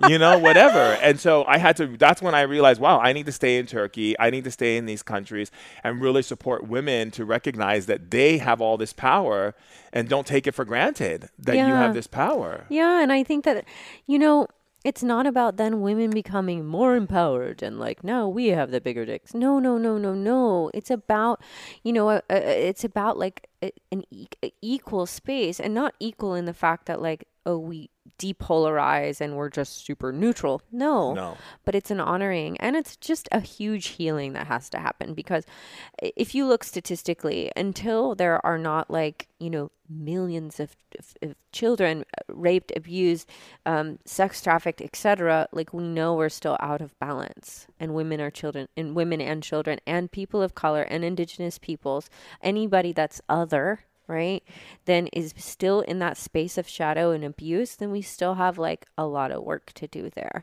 Or a lot of love to do. Yeah, a lot of love to do. And, that's the place where, say, in the masculine, which could be in a male body person or whatever, it doesn't necessarily have to be that it's like these amazing men's groups that are popping up around the world. Like there's this group, Every Man and the Mankind Project, and there's the Sacred Sons. There's all these people who are saying, hey, man, let's get together. Let's share. Let's tell our stories. Let's cry. Let's scream. Let's wrestle. Let's express. And I have so much honor for those groups of men that are taking that step, even though it might look embarrassing or, not as cool or whatever. But to say, oh, wait, let's do our part too. I think it's awesome. I think it's awesome. But I am going to throw a thing in there. I have been noticing some of these groups, and I've been spying on them. I'm like a little spy, And I have to say, still, it's great if you want to wrestle. It's great if you learned how to be kind to another man, and that you're like, okay, my girlfriend, like, I should listen to her more. But that's not the issue. The issue comes in is, can you take instruction for the betterment of yourself, right? Because I see these men's groups. I spy on them. I have friends who are in those groups, and they tell me, this is what I learned today. And I'm like, Well, I've never been to one, so I don't know. I'm like, yeah. I'm just gauging off Instagram. That sounds like men being men and saying that this is a men's group. I see them pounding on their chests and doing yoga and doing all these different things, which is great. And I really appreciate them taking the initiative. But the real initiative is when they can go into a men's group with a woman teaching them. Yeah, maybe we're not there yet. I think it's a step, I do think it's a step, but I still think that if a man can't handle his triggers, and a man still needs to get mad at the woman because he feels he has to get mad, or he has to say mean things or say horrible things, I don't care what kind of man's group you're in. Yeah. That's the first thing you need to learn. Yeah. Is to yeah, step that's into like that. walking the walk, right? So anybody can go to a class or a group, etc. But what really, really matters is how you're treating people in the world and how you're treating the people around you, be them people of color or women or, anyone who's not just like you. Exactly. Yeah. Exactly.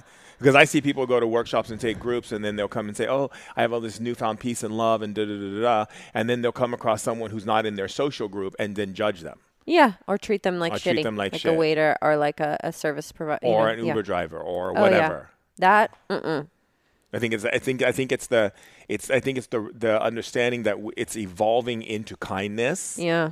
In an authentic way. Yeah. Yeah, absolutely. Yeah, we're working on it as a group, as a collective, but we definitely have a lot more to go, a lot more to do. I hope a lot of men read my book, to be honest, because I think a lot for female spiritual teachers or leaders, it's like, oh, you're only for women. Men actually don't want to look up to a woman, straight men. I've been told that before. I thought that was interesting. And I'm like, well, even though my book says fuck like a goddess, men can fuck like a goddess too. Have you seen all of the sort of emanations of nature? Oh my God. The doors just open. Right. Look at that. The wind blows open the doors in my house.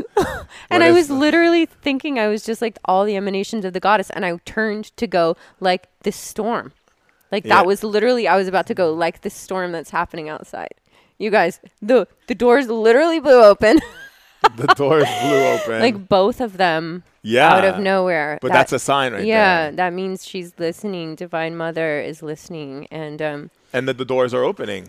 Yeah, the doors are opening. That's beautiful. That's a sign right there. Spirits. I do believe there's a lot more men who are, because I know there's a lot of men who are tribal members, and they do listen and they do take seriously what they hear, in these podcasts, and these shares.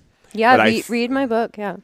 But I think men should read your book, absolutely, because I think also knowing what women, because that's another thing too, which I was talking about recently to a friend of mine in Italy, was about, I didn't really start to understand how to be a supporter to women until I shut up and stopped talking and started listening to women. Yeah. And hearing what they have to say without trying to be like, but what, and try to throw my I think I know better on top of it, And I do, and with my girlfriend too, like she'll say something to me and she'll be like, just shut up for a second, and she's not doing it to be mean to me. So I take it and then I'm like, okay, babe. And then she's like, let me explain something to you. And she explains it to me and she shares it with me. And I'm like, yeah, you're absolutely right. Yeah. You're absolutely right.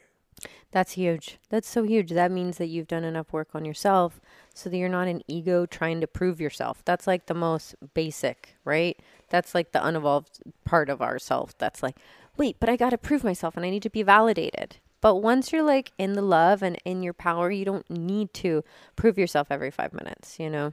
Absolutely. So what I wanted to ask you is, can we actually integrate healthy, wild, fun, kinky sexuality into healing, magic, and transformation? And how do we do that? I absolutely think we actually have to, for the betterment of ourselves, our community, and the earth. I honestly feel like we've just gotten really out of whack, right? And we see that with like statistics about disease, climate change, etc. And all of that is stuff that's like roots. It's our roots as humans. It's our physical bodies. It's our physical reality. So I just think that it's missing from the wellness conversation so much, is like, where does our sexuality, where our sexual desires fit in? And can we actually, we can say that we're not afraid of the shadows, but if you look at the highest tantric traditions in Buddhism, in Kashmiri Shaivism, the shadow is right here. We're not afraid of it. It's always like, you walk down the street on a sunny day, where's your shadow? It's attached to you. Like, it's not going anywhere. But if we pretend, oh, we don't have a shadow, right? Like, we don't have any kind of weird parts of ourselves or, kind of slightly socially unacceptable parts. Like, I'm just going to pretend they don't exist. They get bigger. So in the realm of sex, what's been incredibly healing for me is to be in sexual relationships with people where I can express my desires and I can go like, I am super spiritual. I pray every day. I've been praying every day since I was a kid. My mom took me to my first spiritual teacher when I was 12. We talked about angels. Like, she gave me my first Lemurian crystal when I was 15. Like, I've been in this path for a while. And I can also be totally a person that loves adventurous, fun sex and that finds the God, the spirit in that. And I think that bridge, people are still afraid to walk across that bridge. They're like still on that old program of, well, if I'm a high vibe spiritual being, I can't want a spanking. Ooh, that would be bad of me. I'd be a very bad girl. Sorry, I just had to throw that in. But so, and to allow us for our own desires to come through without self-shaming or self-denying is, to me, an incredible part of integrating all the chakras and integrating our physical body and our spiritual body. To me, when people are as unafraid to talk about money is another thing that people are real afraid to talk about, right? At dinner, if I was like, hey, how much is in your checking account? It'd be like, right? We don't talk about that. We don't talk about sex. We don't talk about money. That's very interesting. Right? Yeah. Those are, but they hold so much charge in this 3D reality. So to me, making friends, like I actually meditate like with the spirit of money, and like I'm like, I can take money and like not let it be dirty money, but let it be magic money, right? And so it's like the spirit of money and the spirit of sex, like we still have mega healing around those things. I didn't write a book about money. That's not my area. I have some friends that do that kind of work with the spirit of money. But for me, this sexual piece it's been just because I grew up with people that were the product of traumas around sex. I had to look at this, Yeah, for sure. So our country is sex negative, which you know about, right? And statistics around rape, assault, trafficking, and porn are wild. And our country's views on sex stem from this very puritanical way of thinking. How do we rewrite that narrative towards something beautiful instead of being shameful and make it more joyful? Well, we can start in our relationships, right? One-on-one. So if you're in a relationship with someone, in a sexual relationship with someone, you can have clear communication. So you can start by being the person that says, hey, let's sit and talk. Like before we maybe go forward sexually as a couple, like, have you been through assaults or traumas? I want to know, right? I want to know what your triggers are because I don't want to perpetuate that. Also, what are your desires? Like, this is a safe space. What are your most kinky desires? Like, and maybe over time that those conversations evolve. But instead of just being like, oh, here's how it goes. We date a little bit. Then one night, maybe we have a little wine or we're just like watching a movie. And the next thing you know, we're fucking. And we haven't talked about any of this stuff. Well, imagine you're a woman who's been through something and you're all of a sudden having sex with a new person and they don't know that you're starting to shut down and go into a dissociated state or a state of, panic attack, or just maybe like just hating yourself and your body because you've been a person that's had body issues, etc.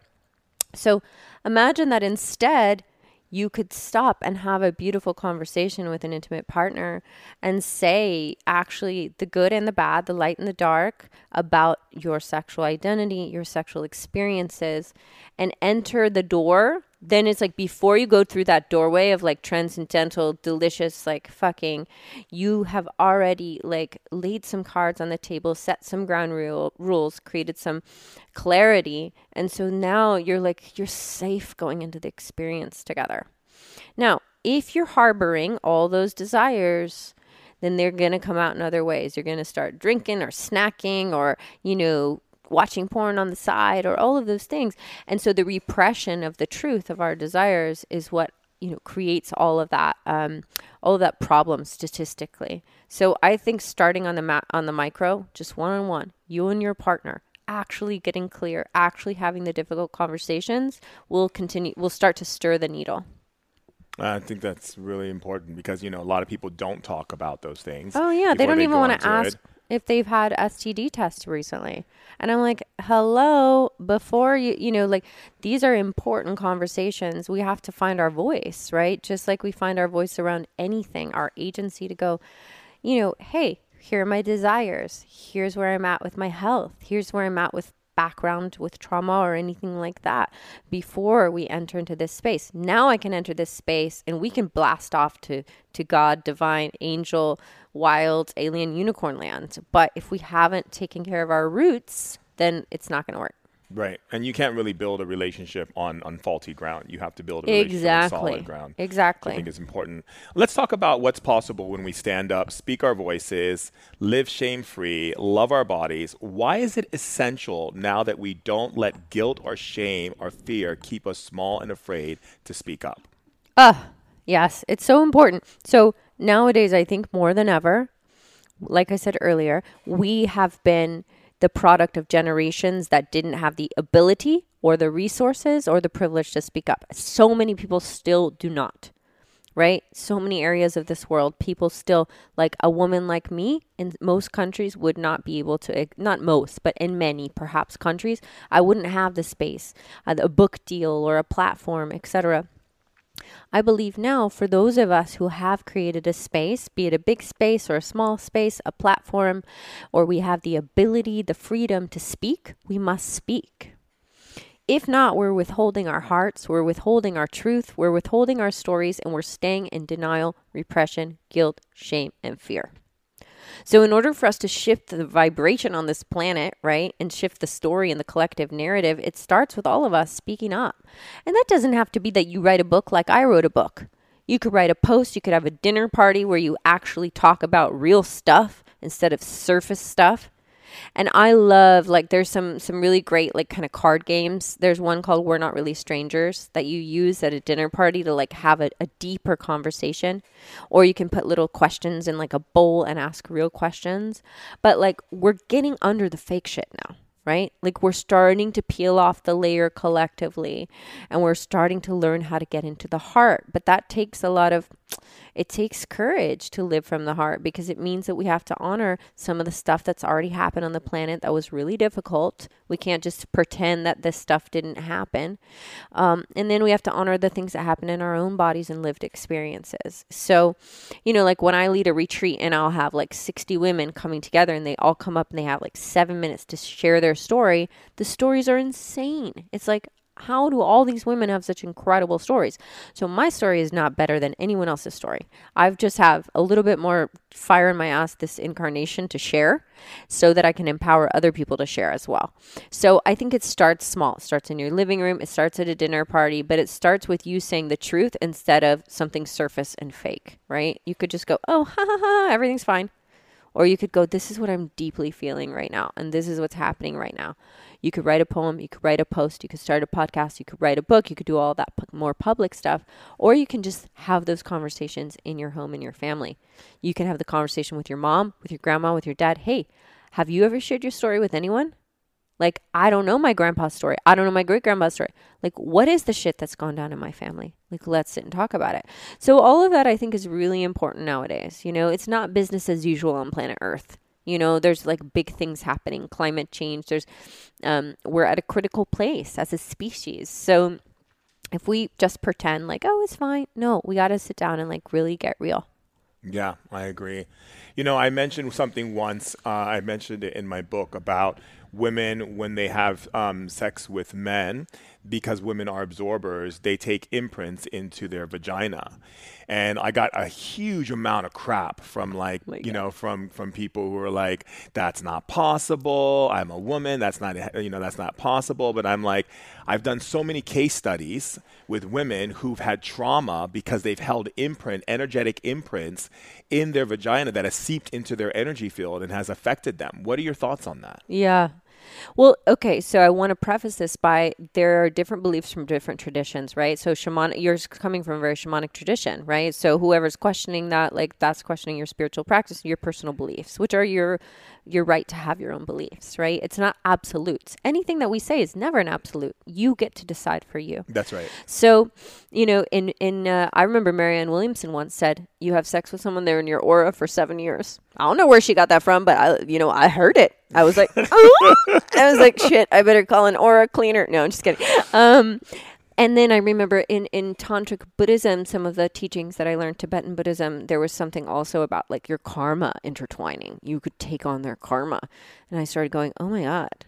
And so I actually wrote about this in my book as well, that when I was in love with a man and having sex with him and involved with him, he was going through a divorce at the time, and he had left his child in another country to come to the U.S. for work, and his child was really missing him, and he was feeling extreme guilt for leaving his child abroad and from his ex-wife. And I was in a plant medicine ceremony, and I got access to how much guilt I was carrying. And all of a sudden, it was like a door opened, and I saw the kid and the wife, the ex-wife, and I saw how I was connected and linked into them. Love the thunder. Go ahead. My God, I know. So good. I think I'm going to be stormed in with you guys.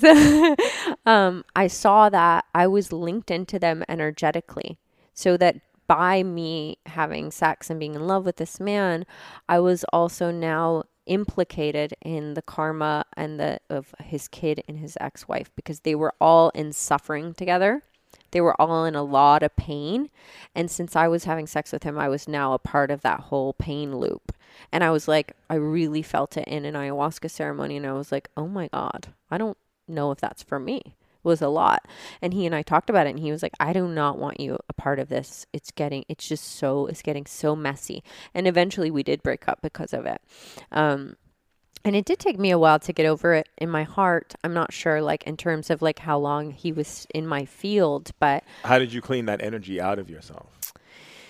You know, my energy techniques are, like, nature, breath work, ocean, Epsom salt baths, prayers and rituals, cord cutting. This is the kind of stuff I've been doing for a long time. Some of it does take time, and it takes emotional purging. Those are the hard ones, because they're like sort of hooked in also in a heart place. And so it means that there's going to be some tears or anger, you know, because that's a part of it. There's your own story is then implicated because they've touched on something in you, your own rejection wound or whatever. And it kind of like their energy stays in deeper. Yeah. I mean, this stuff is far out. So like it's intense, and you get to decide for you what works for you. So it might be after you have like get out of a relationship that you just do a little burning ritual, right? And like you say a prayer, or you might do the whole kit and caboodle depending on what you're dealing with, you know? Yeah, absolutely. Yeah. You know, I think it's important because I feel like a lot of times people don't realize that we are energetic beings and we're made up of energy, and energy is shared energy because energy has consciousness. And so, you know, if I'm having intimacy with someone who's an angry person, right, then eventually I'm absorbing that anger into my own body, and I have to, you know, take those salt baths, clean that stuff out. You know, get out, go swim in the ocean and do some, you know, offerings and things to, you know, really whatever it takes, the prayer, whatever it is, like you said, to clear those energies out, you know? Yeah. I actually went back because I'm kind of a freak like this, and I looked at photos of myself when I was in love with / intimate with certain different partners, and I saw how different I looked because they were imprinted in me. And I feel it very intensely, and I feel like, this is something that I'm a sensitive, open, like, being. And so when someone is entering me, often I do become part of them and they become part of me. And so you really have to ask, like, is this a person I want to become part of, and I want them to become a part of me? I mean, that's my own personal belief. And it's just something that I've felt deeply in my body. And if someone hasn't done their own clean up or their own shadow work or face their own stuff, and I'm the person with the higher level of consciousness, then I'm going to start doing lifting for them. Mm-hmm. And I don't want to do that because that's their job. So that's a place where then you have to have the clear vision, not be all goo goo gaga. I've been there, to say, oh shit, nope, I'm not doing that. It takes a lot of discernment. Yeah, I agree. Because, I had a situation with one person, this one woman who was with this guy she was dating, and she was having a lot of intimacy with him. And he had nothing but like money issues, like always things were going wrong with him. When he started a business, he'd lose his business. And it was just like one thing after another. And she never had that ever in her life. She was always a person who made money, was successful, was, always the type of person who was very resilient in creating her cash flow and making she has what she needs. And the moment she started dating this person and having intimacy with him, all of a sudden, all these businesses of hers started having problems and money issues and this and that and the other. And literally she came to me and I was like, Spirit is telling me that there's an imbalance. You're taking in imprints of his energy when you're having intimacy with him. And so what I would do is like really think about, like, is that the type of energy you want to bring in to your body, regardless if this person, you're attracted to them or not? Are you ready to make that kind of connection? Because we don't realize that we're making these connections, and I think that's also important in just communication. Isn't just of the words, it's also with our body. Exactly. Right? And you have to be clear and know your own energy and know how to read that. Like, ooh, that doesn't feel right. Something doesn't feel right. You got to listen. And that takes years of practice, And if you have blind spots, you have blind spots. I mean, there are certain people that have walked into my field and I get a total blind spot. It's like my dial to my intuition goes bing, like flatline. And I'm like, shit, this person is touching on something in me that now I can't see, or they are a wizard and they're like psyching me out here. And, but I get better at it, so we get better at it. So it's like, if you have certain childhood patterns or, patterns in intimacy or loving or whatever, you get better at spotting them over time. And you're like, oh, darn, I'm accidentally dating the same type of person with the same issues. And then you get to learn to discern better, over time. Don't you teach a lot of these things at your workshops and your woke shops? Sorry, not your workshops, your woke shops. I came in with that and I got to stick to it. I love your woke that. shops. Yes, I do. Yeah, I do a lot of retreats and workshops, specifically for women right now, but that might change to all genders next year. Let's see. Right now, though, I do workshops. We do a lot of embodying different feminine archetypes, from your wild, your fierce, your soft, your sweet, all of it, because there's so many parts of us that we're ashamed to actually express. So there's a lot of self-expression. I come from an acting background, a lot of embodiment, and a lot of sharing and learning to speak up. Those are really key parts of my work, so that we can have women walking around the world who are in their bodies, loving themselves, unafraid of their sexuality, kind, loving, discerning, and also sharing truth. I call that the activated woman. Yes. That's what I'm doing. And that's what I want to continue to be, I think it's beautiful what you're doing, and I really appreciate everything that you do.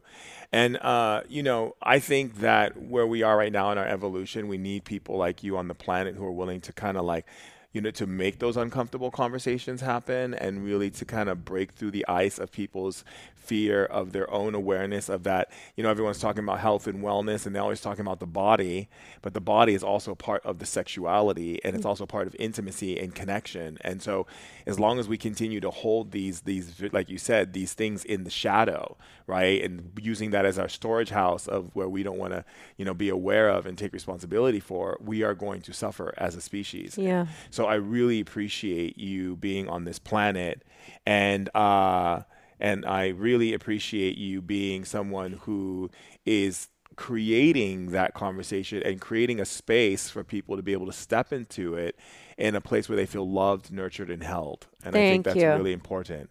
Thank you. That's absolutely key. And that's key, is doing this work in a really safe space. So it's an important part of my work as well. So I really appreciate it. It'd be good. So I just want, how can people get in touch with you? How can they get your book?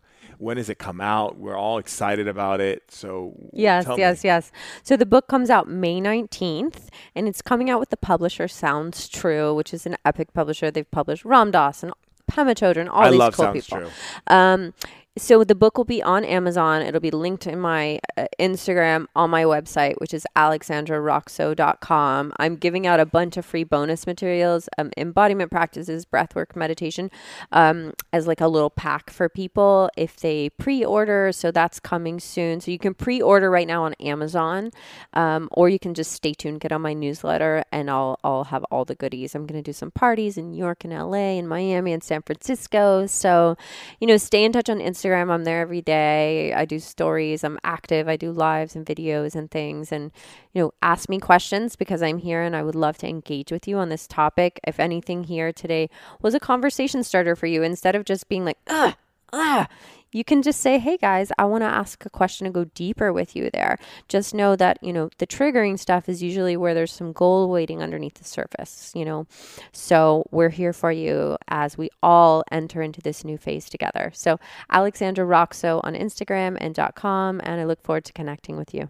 Excellent. And you just send me the information and I'll put it up on the Instagram Live to let everyone know how to get your book and how to find you and all that stuff. And I'm just so grateful for you being on today's share. Thank you so much for being Thank here you in the so studio. much. Thank you for supporting me and for being such a good friend and teacher and leader and person I always look up to. So thank you. I love you. Bye, honey. Hey, tribe. We're going to take a short break to hear from one of our amazing sponsors, who is Lit Verified. Hey tribe, I want to tell you how life-changing the products of today's podcast sponsor, BlueBlox, are. BlueBlox offers an advanced lighting filtering eyewear that targets improved sleep and health. Now, I don't know if you know, but sleep is the most important thing you could ever do for yourself. Why? Because it reduces stress, it reduces inflammation, and it allows your brain to be optimized and function.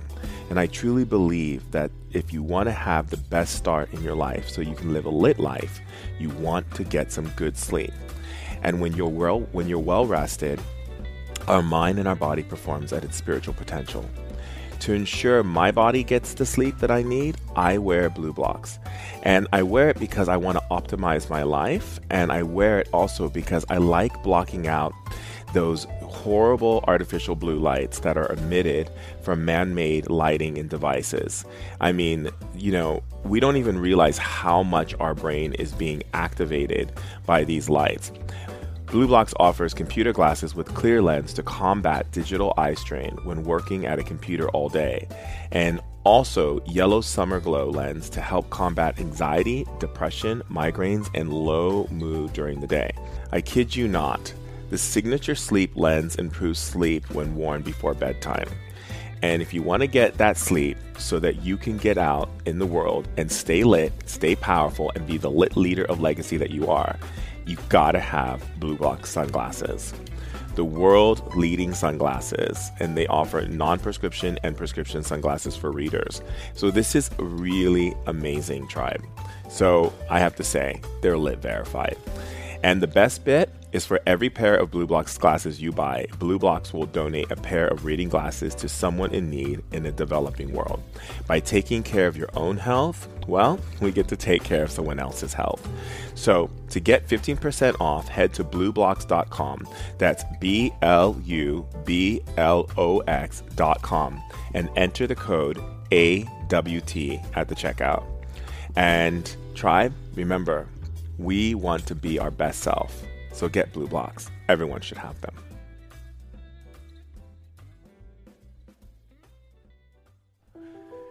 Wow, that was a really powerful, insightful conversation with the lovely Alexandra Roxo. And really excited for her book, Fuck Like a Goddess, Heal Yourself and Reclaim Your Voice. Stand in your power. I mean, first of all, we have to understand that the conversations around sensuality, sexuality, women, men, is a conversation we have to have, and we have to start looking at why do we have so many social hang-ups around sexuality and around talking about it? Because when we keep hiding that in the shadow and keep asking our shadow self to hold on to it because we're not wanting to take responsibility for our own contribution to our own pleasure, our own ecstasy, our own bliss, and our own sensitivities to sexuality and relationships and connection, we hold ourselves back in our evolution. And that's just something we can't do anymore. We can't hold ourselves back in evolution anymore, and at this point, we need to look at our own triggers and take responsibility. We have to stop blaming other people and getting mad at other people and getting upset for people showing us places inside of ourselves where we can grow and prosper and become smarter and wiser and greater and more profound in the nature of our being, because we're able to look at those triggers and then be able to share those triggers of what happened to us and why we got upset and why we lashed out and said things that we shouldn't say to each other, only but the loving things that we should say, right? So that we can move beyond those limitations and begin to create greater and more profound relationships, which our planet is definitely lacking on, and we can definitely fill that quota. And that quota is a lifelong quota. It's an eternal process of how we interrelate with each other, ourselves, and with other beings. I mean, we're not the only species in this galaxy. And if we can't even learn how to interrelate and connect with each other on this level, how can we connect with anything outside of this stratosphere, right? And so this is such an important time for us right now, men and women, to be able to look at our triggers, right? And men, I got to say, right? Men who are not looking at their triggers transfer their wounds onto their partners. And that's also a projected abuse, right? It means like, I'm not going to look at what's hurting me and upsetting me and getting under my skin. So what I'm going to do is I'm just going to lash out, shut down, get angry, be upset, and not let myself grow from this beautiful, amazing opportunity.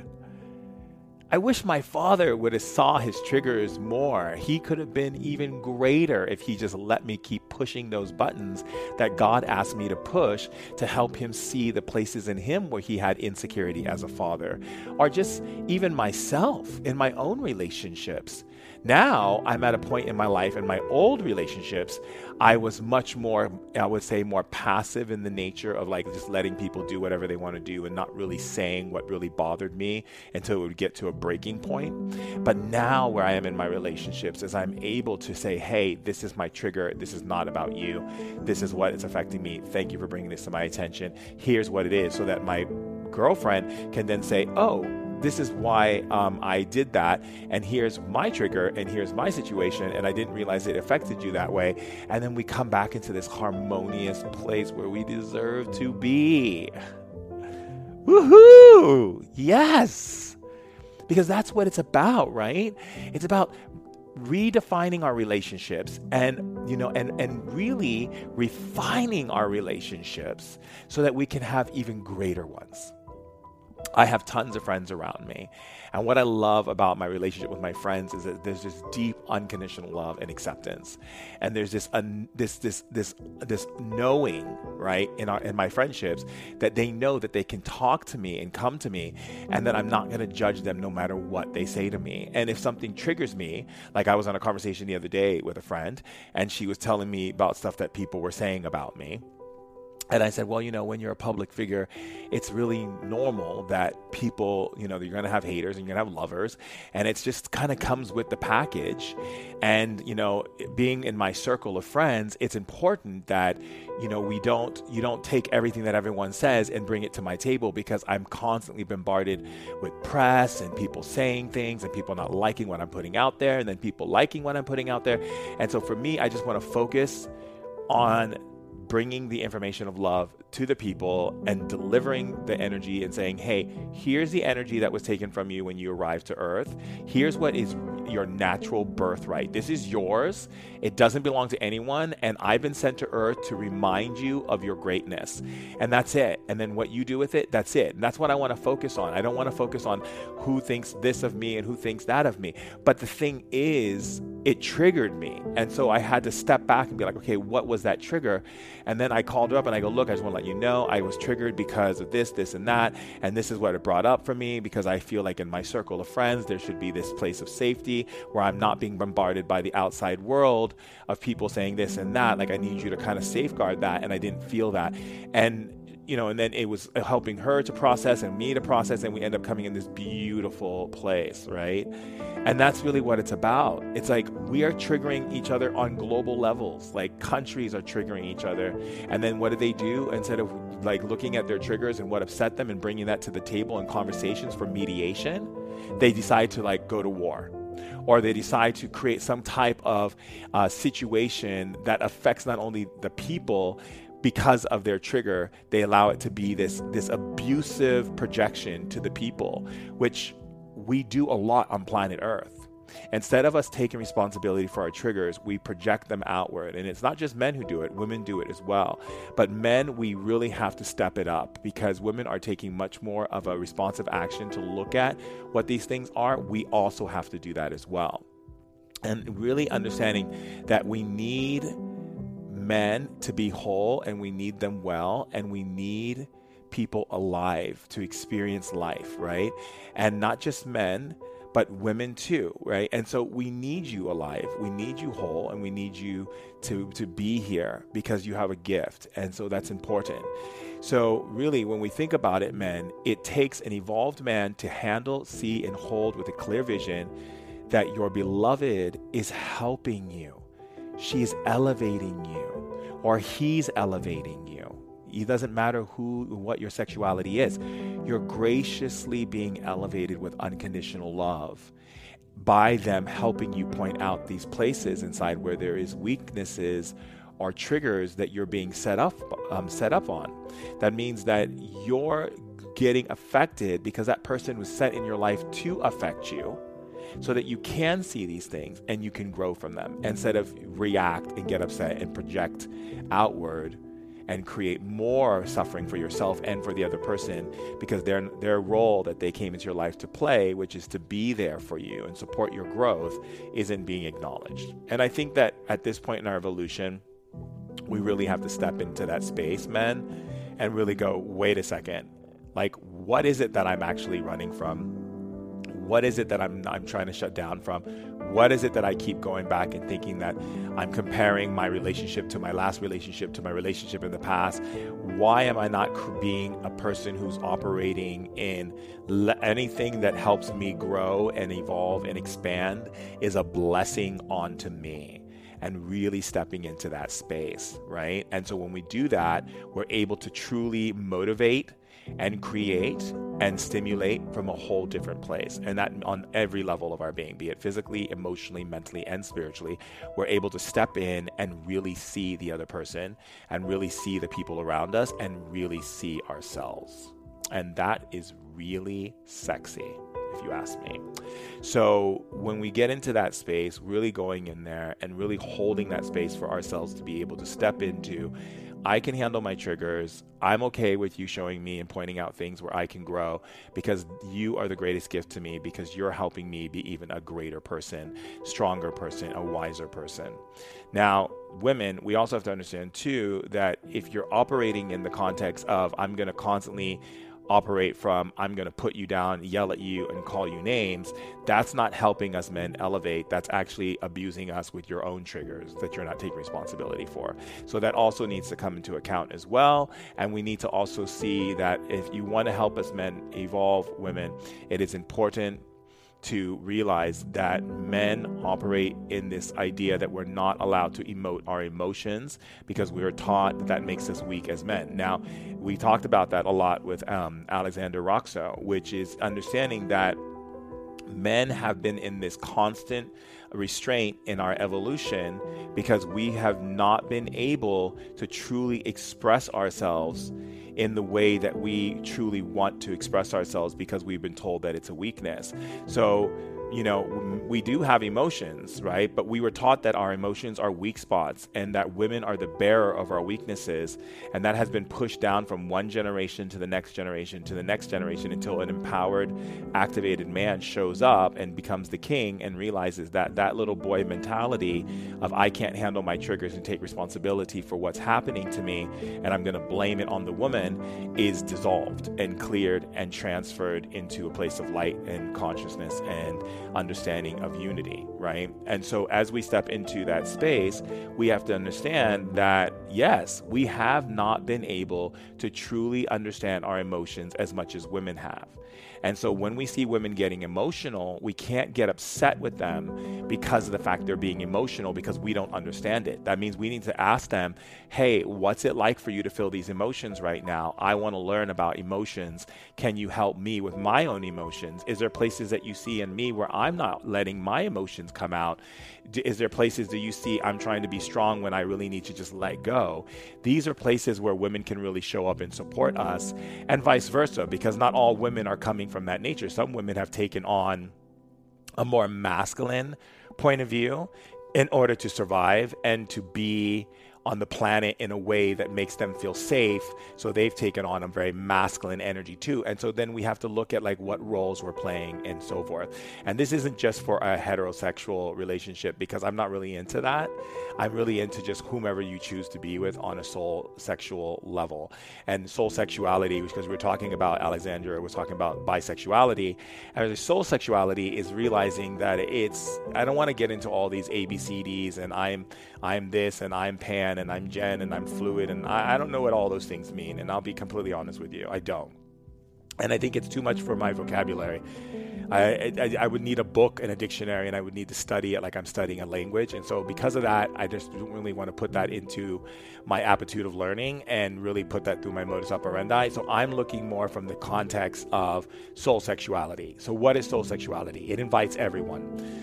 Soul sexuality invites everyone. It's an opportunity for us to be able to see the quality of human interaction and connection from in the place of the soul, right? What is the soul feeling through its embodiment? That means that the biological spacesuit that you live in may be male or female, but your soul is operating from a different context. And so therefore, you could be a man, but your soul wants to be with a man. It doesn't mean that you're gay or you're straight or you're bisexual or you're pan or whatever these other things are, right?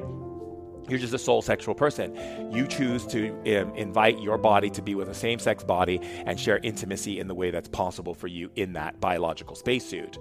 This is not what you look like. And so don't be beholden so much to this physical form, because your physical form will return to Earth. It's made up of all types of things like different fungi and all kinds of different microbes and all types of different bacterias and all kinds of different things that your body's made up of, like, you know, organisms and all this stuff. Like, your body's made up of all kinds of things from the earth, and it will return to the earth because it belongs to the earth. But where you belong and where you come from is this universal field of regenerating light source, which we call the source or God, or people can call it Christ or Muhammad, whatever people want to interpret it as. It doesn't really matter. What we're talking about here is that the quality of you is beyond the physical, meaning that you are an eternal being, that you just choose a biological spacesuit to be able to flourish and carry out whatever it is that you chose to carry out, that you needed this spacesuit to carry it out. Because when you were chosen to choose your spacesuit, and you chose either male or female, you chose as according to what you felt at the time was necessary doesn't necessarily mean that your soul needs to be with the sex that the world says you're supposed to be with, because that's the rules of the Matrix and planet Earth. That's not the rules of planet Earth. That's the rules of the people on Earth who generated those rules through all types of stories that they've told throughout time, and decided that that was going to be best for survival, procreation, profit sharing, and and really kind of creating stronger family holds and bonds and so forth. So when we get out of this context of like, not everyone has to have a baby, not everyone has to be with the same sex, and I'm not saying for everyone to go around and be with the same sex. I'm just simply saying, like, let's get rid of those labels, let's get rid of those lines, and soul sexuality, as we step into this awareness of fifth dimension, recognizing that we're soul sexual beings, and we're not putting rules, and we're not putting things that the Matrix taught us. We're creating our own experience of life, and I think that's really important when it comes to connection, because I have, male buddies who are super macho friends of mine who just love to cuddle me. They just want to hold me and cuddle me and hug me and like lay and talk on the bed and talk about life and lay on the blanket and stars and just cuddle and hang out and stuff. And we're just dudes having fun cuddling, but it doesn't have to be anything sexual. But if a man can't get into that space because he's like, I'm a man, I'm not supposed to be held by another man, that's the disconnect, because there are many tribes and many cultures where men gather together and get into that space of ceremony, of hugging and bathing together and just living with each other before they choose their brides or their women and so forth. And these contexts of tribal culture still exist today in indigenous form.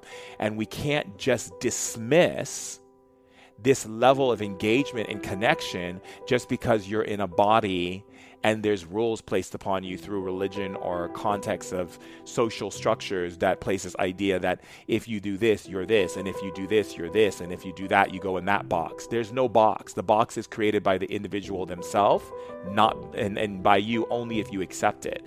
The individual who creates the box is putting the box in front of you. It doesn't mean you need to jump into that box. If you choose to jump into that box, then that's on you, right? That's on you. So when we get to the greater context of relating to one another, we have to realize that people like boxes. And when you come out of a box, people are triggered. They don't like it. They think, oh, well, I jumped in a box, so you should be in a box. And if you're not in the box, then it's not okay. And now I'm going to raise hell, and I'm going to get upset, and I'm going to call you names, and I'm going to, people get completely irate and upset and scared. Because at the core energy of it all, they're scared. They're scared that how come they jumped in a box and you're not following the rules and jumping in the box? And guess what? You don't have to follow the rules, because the only rules that is at all necessary for you to follow are the ones that are governed in love. And that is what? That means that you are free, because love is free. It has no price. It has no rules and agendas. Love doesn't need to come in that way. If love is coming that way for you, that's because that's not love, that's control.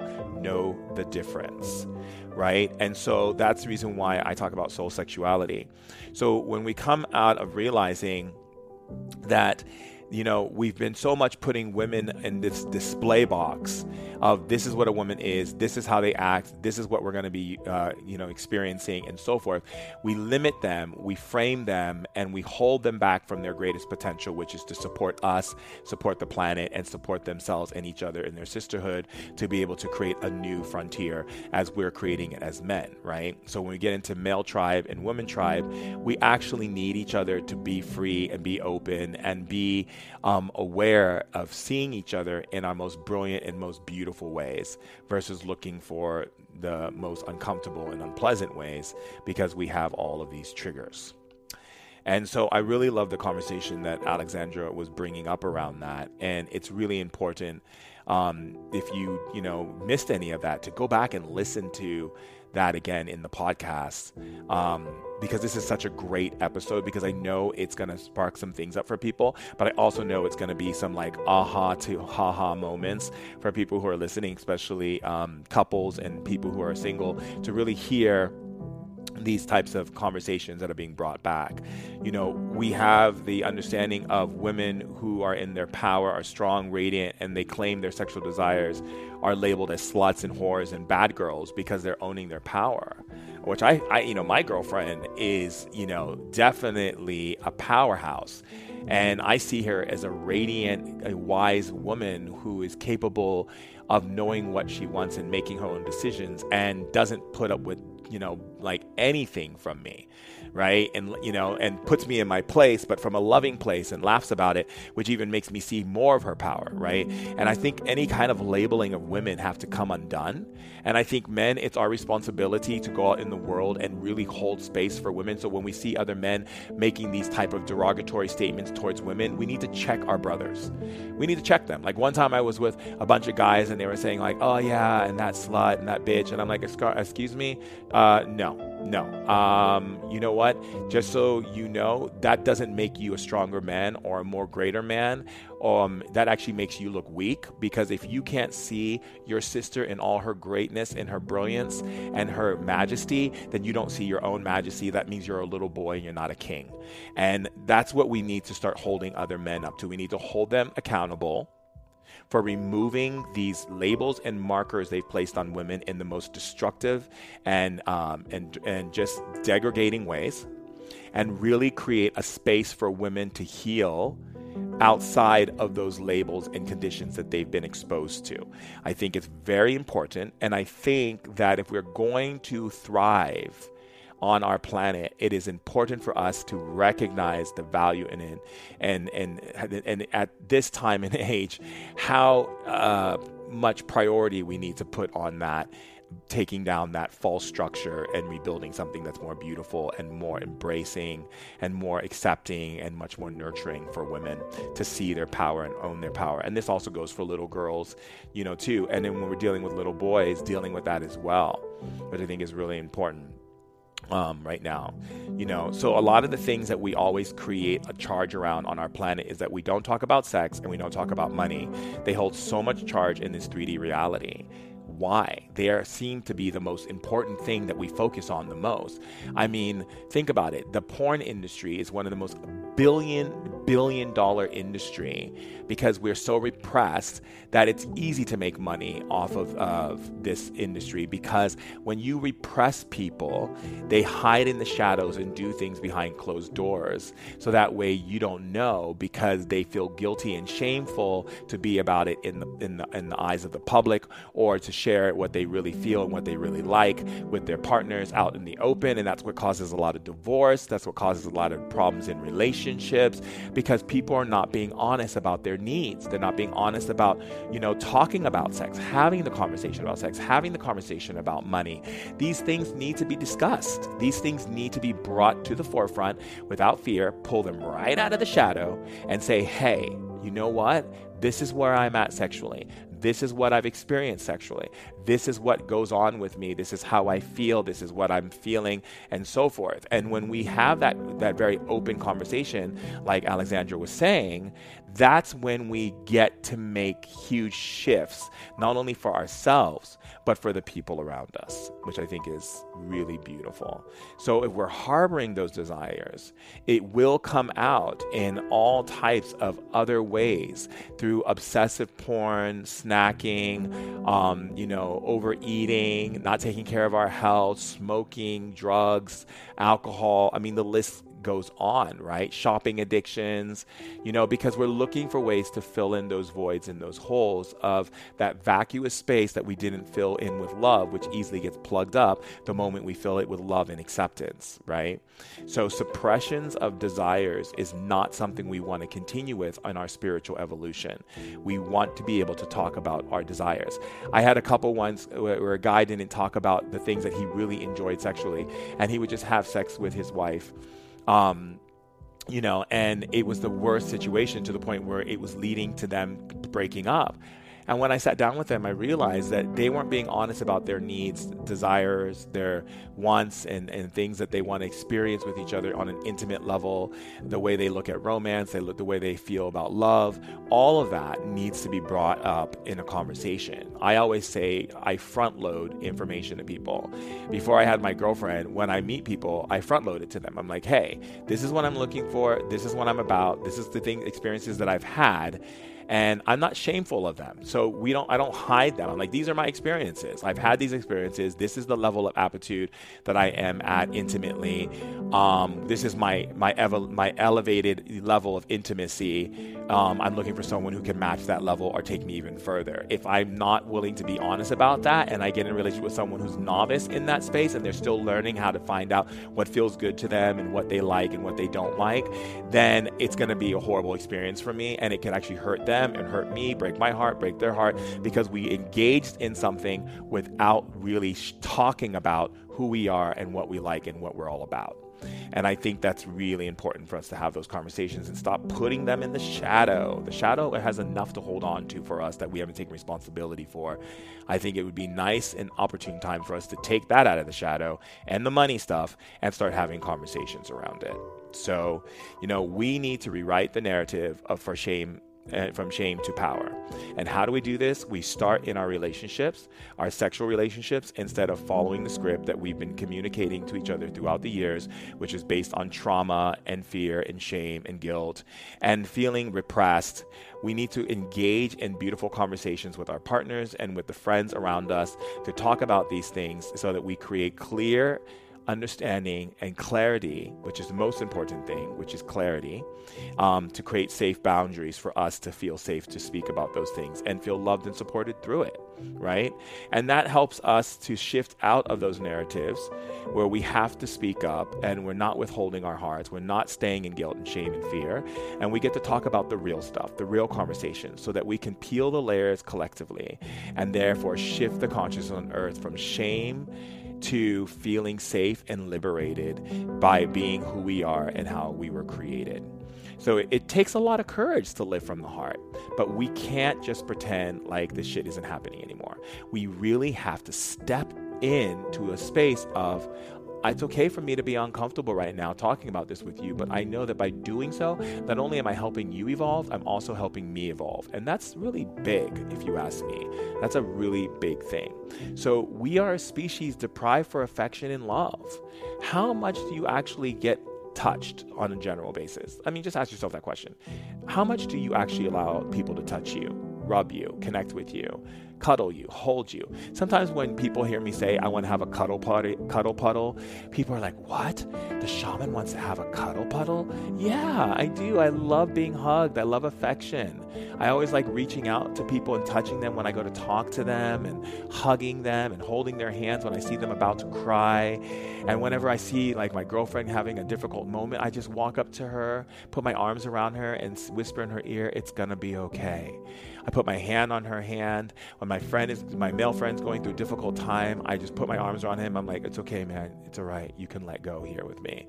And then he just cries in my arms, and he's like, like my buddy recently, just had a breakup with his girlfriend and he was in town from New York, and this guy is like a business banker, man, like very sophisticated human being, that type of person. And, just sat on my couch and was like, I saw him, he needed his bro to just put his arms around him and let him cry like a baby in my arms so he can heal.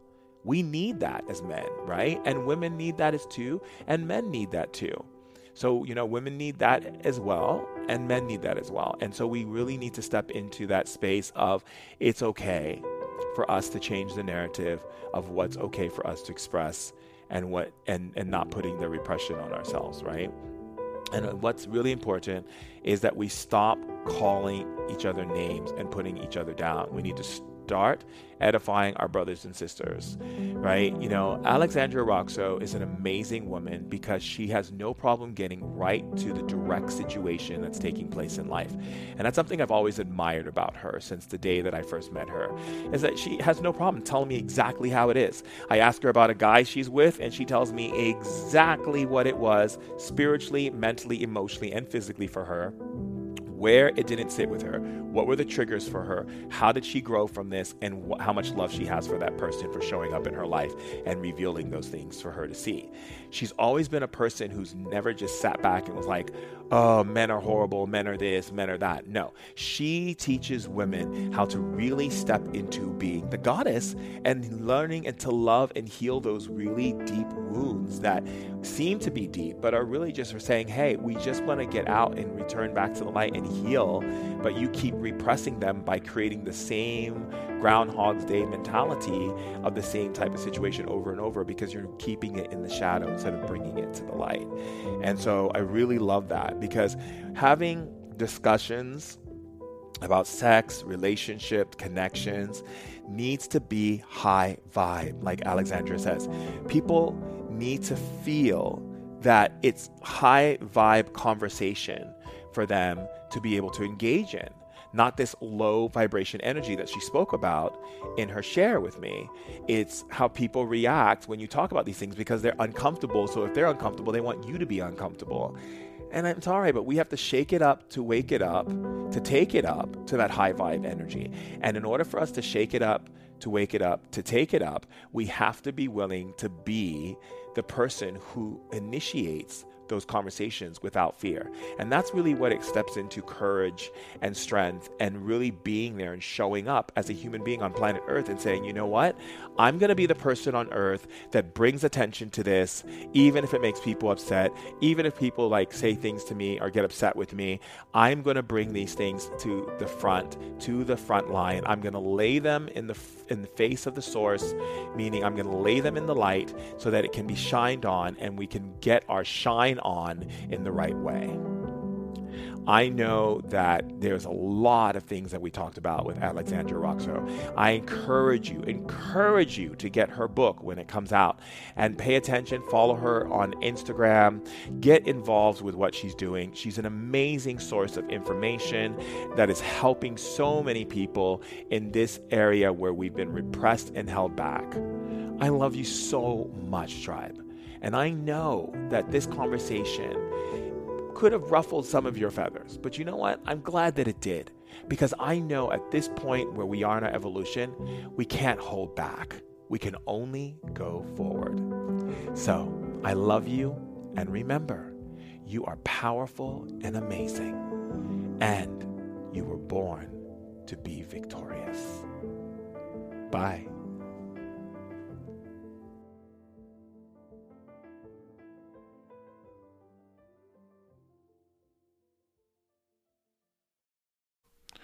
Hey tribe, we're going to take a short break to hear from one of our amazing sponsors who is Lit Verified. I love Ayurveda, tribe, and that is why I love Yuveda. Yuveda offers complete Ayurvedic supplements which support mood, digestion, joint, immunity, and general health.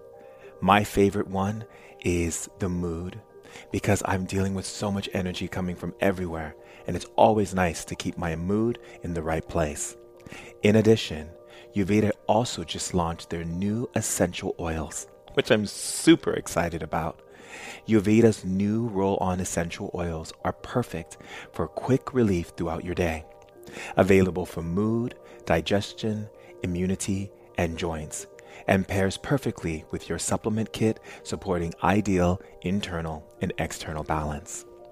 Another reason I love Yuveda is that their mission revolves around paying their respect to Mother Nature, and through this they have partnered with One Tree Planted, a non-profit organization dedicated to reforestation for every supplement kit sold.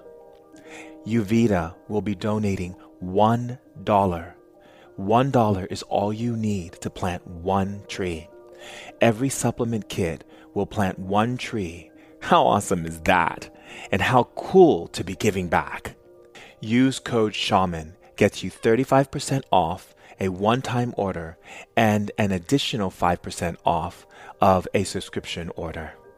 Thank you so much for tuning in to Ancient Wisdom today, tribe. I love you all so much. And if you want to stay connected, be sure to check me out on IG at Shaman Durek. And if you have any questions whatsoever, please visit shamandurek.com or contact info@shamandurek.com to learn more and remember to stay lit. I love you.